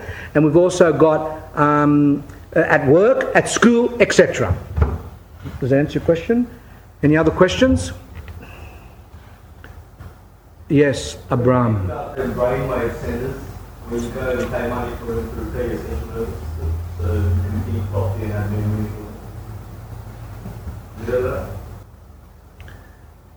Forgetfulness can come from a number of reasons. It can come from biological reasons, like low iron. It can come from sugar problems. It can come when you've got thyroid problems. It can come from stress. It can come from psychological problems, emotional trauma. There's a lot of reasons why people don't have good memories. But also it can come from the demons that they make us forgetful. That's one of the sins. Forgetfulness is actually a sin. So in our night prayers it says, forgive me for my having lustful thoughts and having this, or having bad thoughts against people, and for forgetfulness. So it's one of the passions as well. It can be physical reasons. It can be spiritual reasons. These people can muck around using this voodoo type of stuff, whatever they're using. And as I said, the same thing. Perhaps in the beginning you might get some extra memory. Remember that ascetics who fell into deception in the desert, holy people, but they fell into deception, they were able to remember the Bible off by heart. They didn't know it before, and they were able to remember the Bible, and they could quote the Bible and have a very good memory. But later on, when the elders saw that they had gone off and prayed for them, they asked for God to take away the demon that was telling them those things and helping them to remember. So the demons can help us to remember. So we can go to these places and think for a while, oh, I'm remembering. But the problem there is that, again, we become tied to them. And that's why all these things like that guy, what's his name, that Robert, what's his name, the guy with the Anthony Robbins, and you're powerful and you're this and you're that, and he's telling you, and the calcium of his teeth is really, because he's got really big teeth, and he's talking to you and he's saying you can do it and you can do this, you can do that, and all that type of stuff. This is just all pride. This is not Orthodox Christianity. It's opposite. So these things look good, Abram, but behind it is lurking a demon. Once a Presbyterian, we know what Presbyterian means? A priest's wife. She said to me years ago, before I was even a priest, she goes, oh, all you talk about is demons, she goes to me. All you talk about is demons continually. As she was putting on her makeup. And I said to her, and the mascara and the rouge, and I was sorry, I thought it was like, I wanted to ask her, but I didn't want to be rude. I go, do you actually put your head in an oven to bake it on? Because it looks like it's just so solidified on your face. And she, I didn't want to say that because I knew she'd go and tell her husband, and the husband would get upset. And so I said to her, but what's the problem? He says, oh, you always talk about demons. And I said to her that when we're in warfare, then we have an enemy. And that's why when you read Elder Paisios and the saints, etc., when Christ taught the Bible, the Holy Fathers, they talk about the enemy. It's like we're in war now with Afghanistan there, with the Taliban, all that. And we're sending Australian soldiers. So we have this, pretend now you are the Australian soldiers and I'm the general. And speaking to you and go, okay man, you're going to go to Afghanistan. And I start talking about everything, about life in Afghanistan and all these type of things, but don't talk to you about the enemy. Don't even mention the word Taliban. All of a sudden, you all go to, what do you call that place? Afghanistan. Okay. Shortly later, we have these big planes. And in the planes are all coffins. And all of you are in them. And you all come back dead. Because I never told you about the enemy. How can a person be in the spiritual life and not know his enemy? And not understand the enemy? And that's what she was saying, because, you talk about the demons. Firstly, I don't even talk about it all the time. And if I do, I speak about it in context with what the fathers say, and we need to be aware of the enemy. But not to become obsessed with it, where we think, as I said before, that, look, that leaf moved. There's a demon behind the pot plant. That's what people do. The fan moved a bit. There's a demon sitting up there. Like all these things are where we go stupid. Like Greek women, they're into that. They say, the exopodor, that means that the being who we don't mention his name.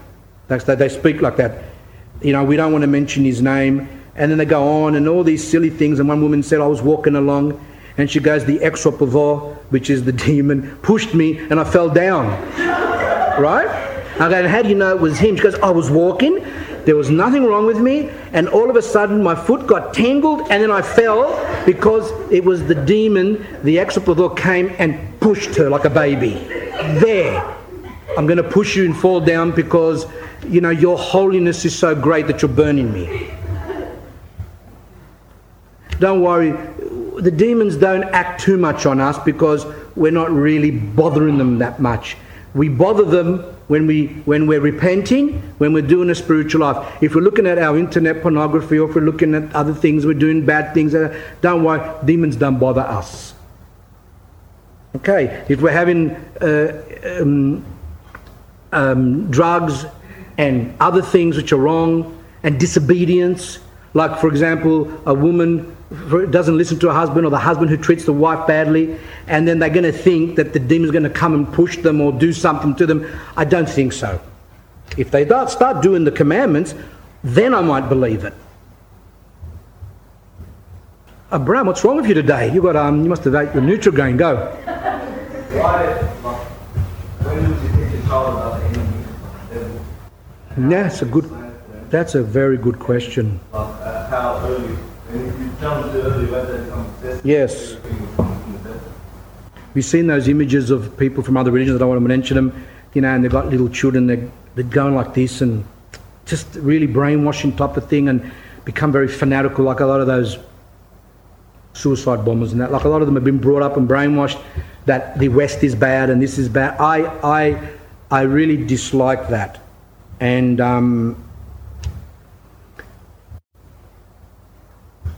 your question is excellent. I'll just has to be answered more in other talks. We shouldn't intellectualize religion to children. Children don't learn by us speaking to them. They learn from our example and our holiness. Elder Porphyrios and Elder Paisios, they say that it's the parent's holiness, the parent's spiritual life is what goes across to the children. You can send your children to Sunday school. You can tell your children about God. You can tell your children about the devil and all these things, but it doesn't do anything. And a lot of those kids turn out to be atheists or go away from the church. The children learn spirituality through example. This practice where in some churches they take the children out during the liturgy to go and do Sunday school. That's Protestant. That's not right. We leave the children in the liturgy. The children have to be given the grace, and the parents impart the grace that they receive because they're older and they know spiritual life from God, and it goes on to the children.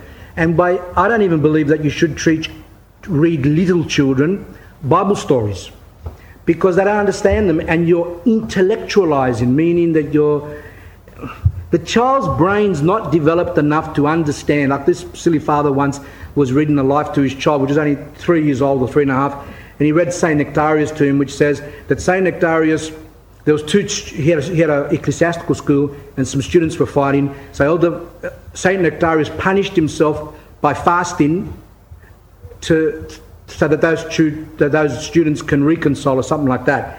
And I said to him, what are you doing now? How the child look? He goes, he looked confused. Like, of course he's confused. They don't understand concepts like that. Children, this is my opinion now, people can get upset. Those books, they're for older children. They're meant for them to read. When can children read? 7 or 8. When do children start confession in the Russian church? 7. When do children start confession in the Orthodox church? Some say 8, 9, it depends on their maturity. In other words, when children are ready, when they're able to understand things better, when they understand morals and God and things like that, you can't teach. That's why Many years ago, I said to myself, I feel guilty because I don't talk to the young kids that were in my congregation. I haven't spoken to them about spiritual things. These ones are different, they're older. And that's why they're listening, see? But some parents would bring their children where they're there and they're playing with blocks on the ground and expect them to listen to me. I mean, how stupid, even if they're 4 years old, 5 years old, too young, 6 years old, too young. And I got guilty and I said, oh, maybe I should be trying to teach children about spiritual life, warfare, whatever, all these things. So I gathered the children and I started to try and speak to them. I was going, and I couldn't do it. Nothing was coming out. Now you might say, for me, when I speak here for 3 hours, I don't stop, do I? But with the children, I was going, it was like I had a speech impediment, and I just couldn't speak, and I felt really awkward. I felt something was not right. So I backed off until later on, through reading a bit and asking a bit, I realised that children don't learn, little children like 3, 4, 5, don't learn by intellectual, by speaking about those things. They can't even understand life. They can't even understand the things of life. Why is that moving for, Daddy? It's electricity. What's that? Electricity. Well, it's a flow of electrons and it comes along and some people do that. It goes along the current and we have a power station. What's a power station? A power station's this. You can't do that. If you can't explain to children things of the world, you can't explain to young children the things of spiritual. Yep. But did I ask you at an early age, are you going to lie to them? No, parents asked me that question. Excellent question. Parents have said to me, some children have asked them very, detailed questions, intimate questions, like even reproduction, things like that. They don't know fully what's going on. Just say, where's this, where's that? And I say to them, you say to the child, you're too young to understand that at this stage. When you get older, you'll understand them better. What's wrong with that? That's the answer. Do we have to explain everything? When a child asks about, asks the mother, what are those things that you've got? And goes, well, let's talk about it. Menstruation. Menstruation is this, and go on and on and on and on and on to an 8-year-old person. This woman actually says, I think I'm going to get to the stage where I'm going to teach my child about menstruation. And I said to her, why? He goes, because that's what they do at school. This one was homeschooling. And I said to them, I confess these people when they grow up, a lot of girls that were taught these things from young became very disturbed. Because what should we do? Simple. When you see the child coming close to the age, you explain to them, because they're 11, they're much older, you go, look, this and this can happen, and when that happens, just tell me, blah, blah, blah. That's it. And I've actually followed some examples of that, and I say to the parents, how'd it go? Nothing. Just didn't become disturbed, didn't go, of course not. Because you didn't go and explain it to her when she was 7 or 8 or 9, you explained it to them when they were older, and they understood it.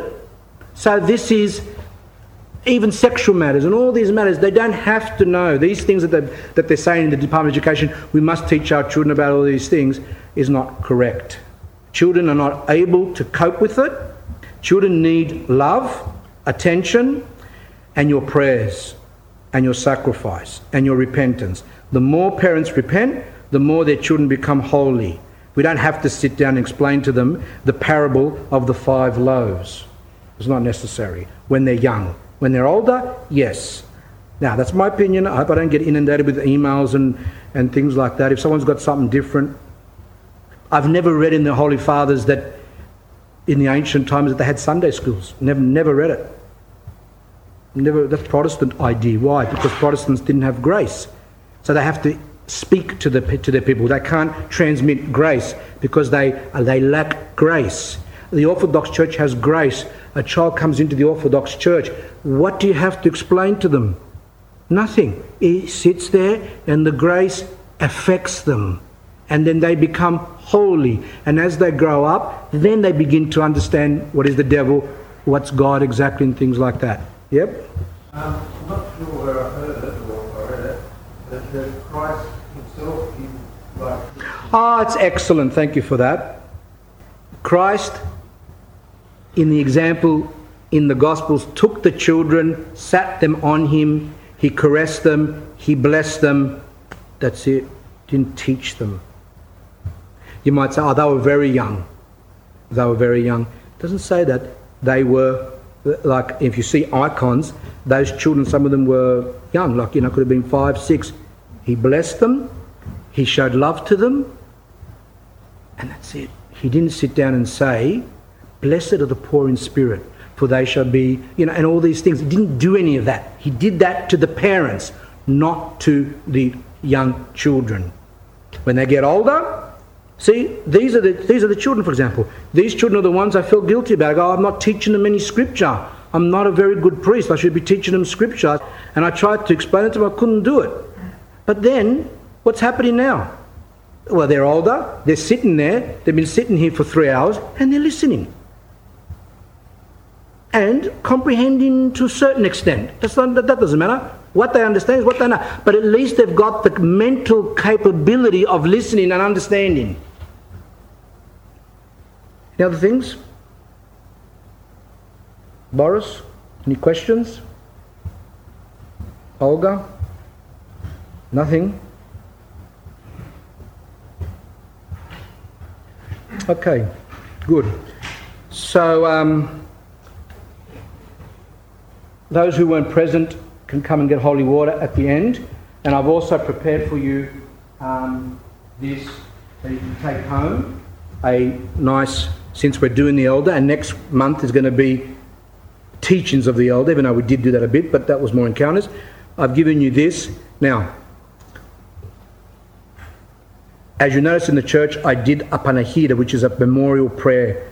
We don't do special prayers as if he's a saint, because he hasn't been formally canonized.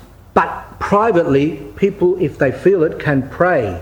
But what you do is, in the church, you put his name in the liturgy because he hasn't been canonized.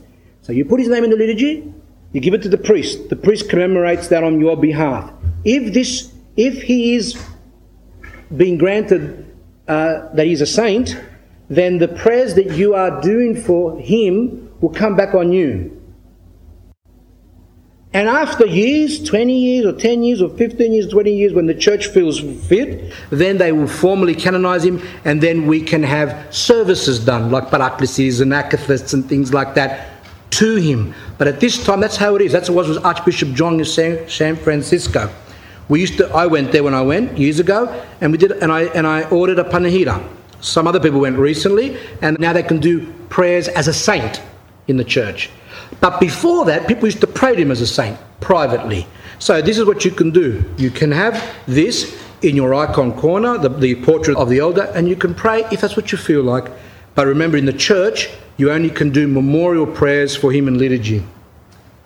Saint Ksenia, before she was canonized of Russia, people used to go to her cemetery, her grave, and get the priest to do a special service like I did then when I did in there a quick one, and then they would pray to her and get what they wanted.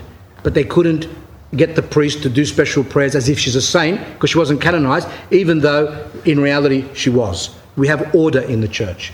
So that's that.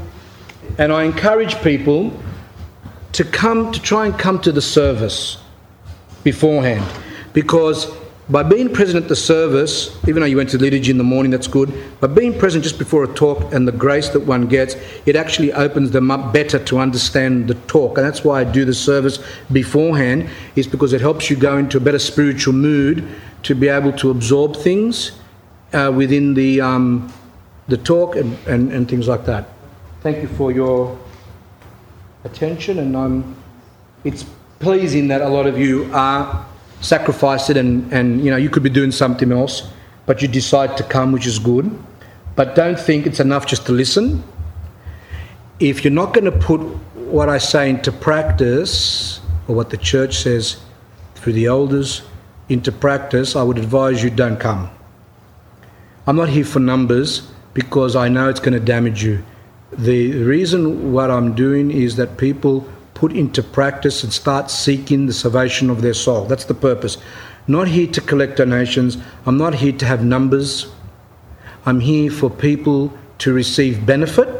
That's my aim, to receive benefit, for you people to receive benefit and struggle towards the salvation of your soul. Through the prayers of Holy Fathers, Lord Jesus Christ, the God of blessing, save us. Amen.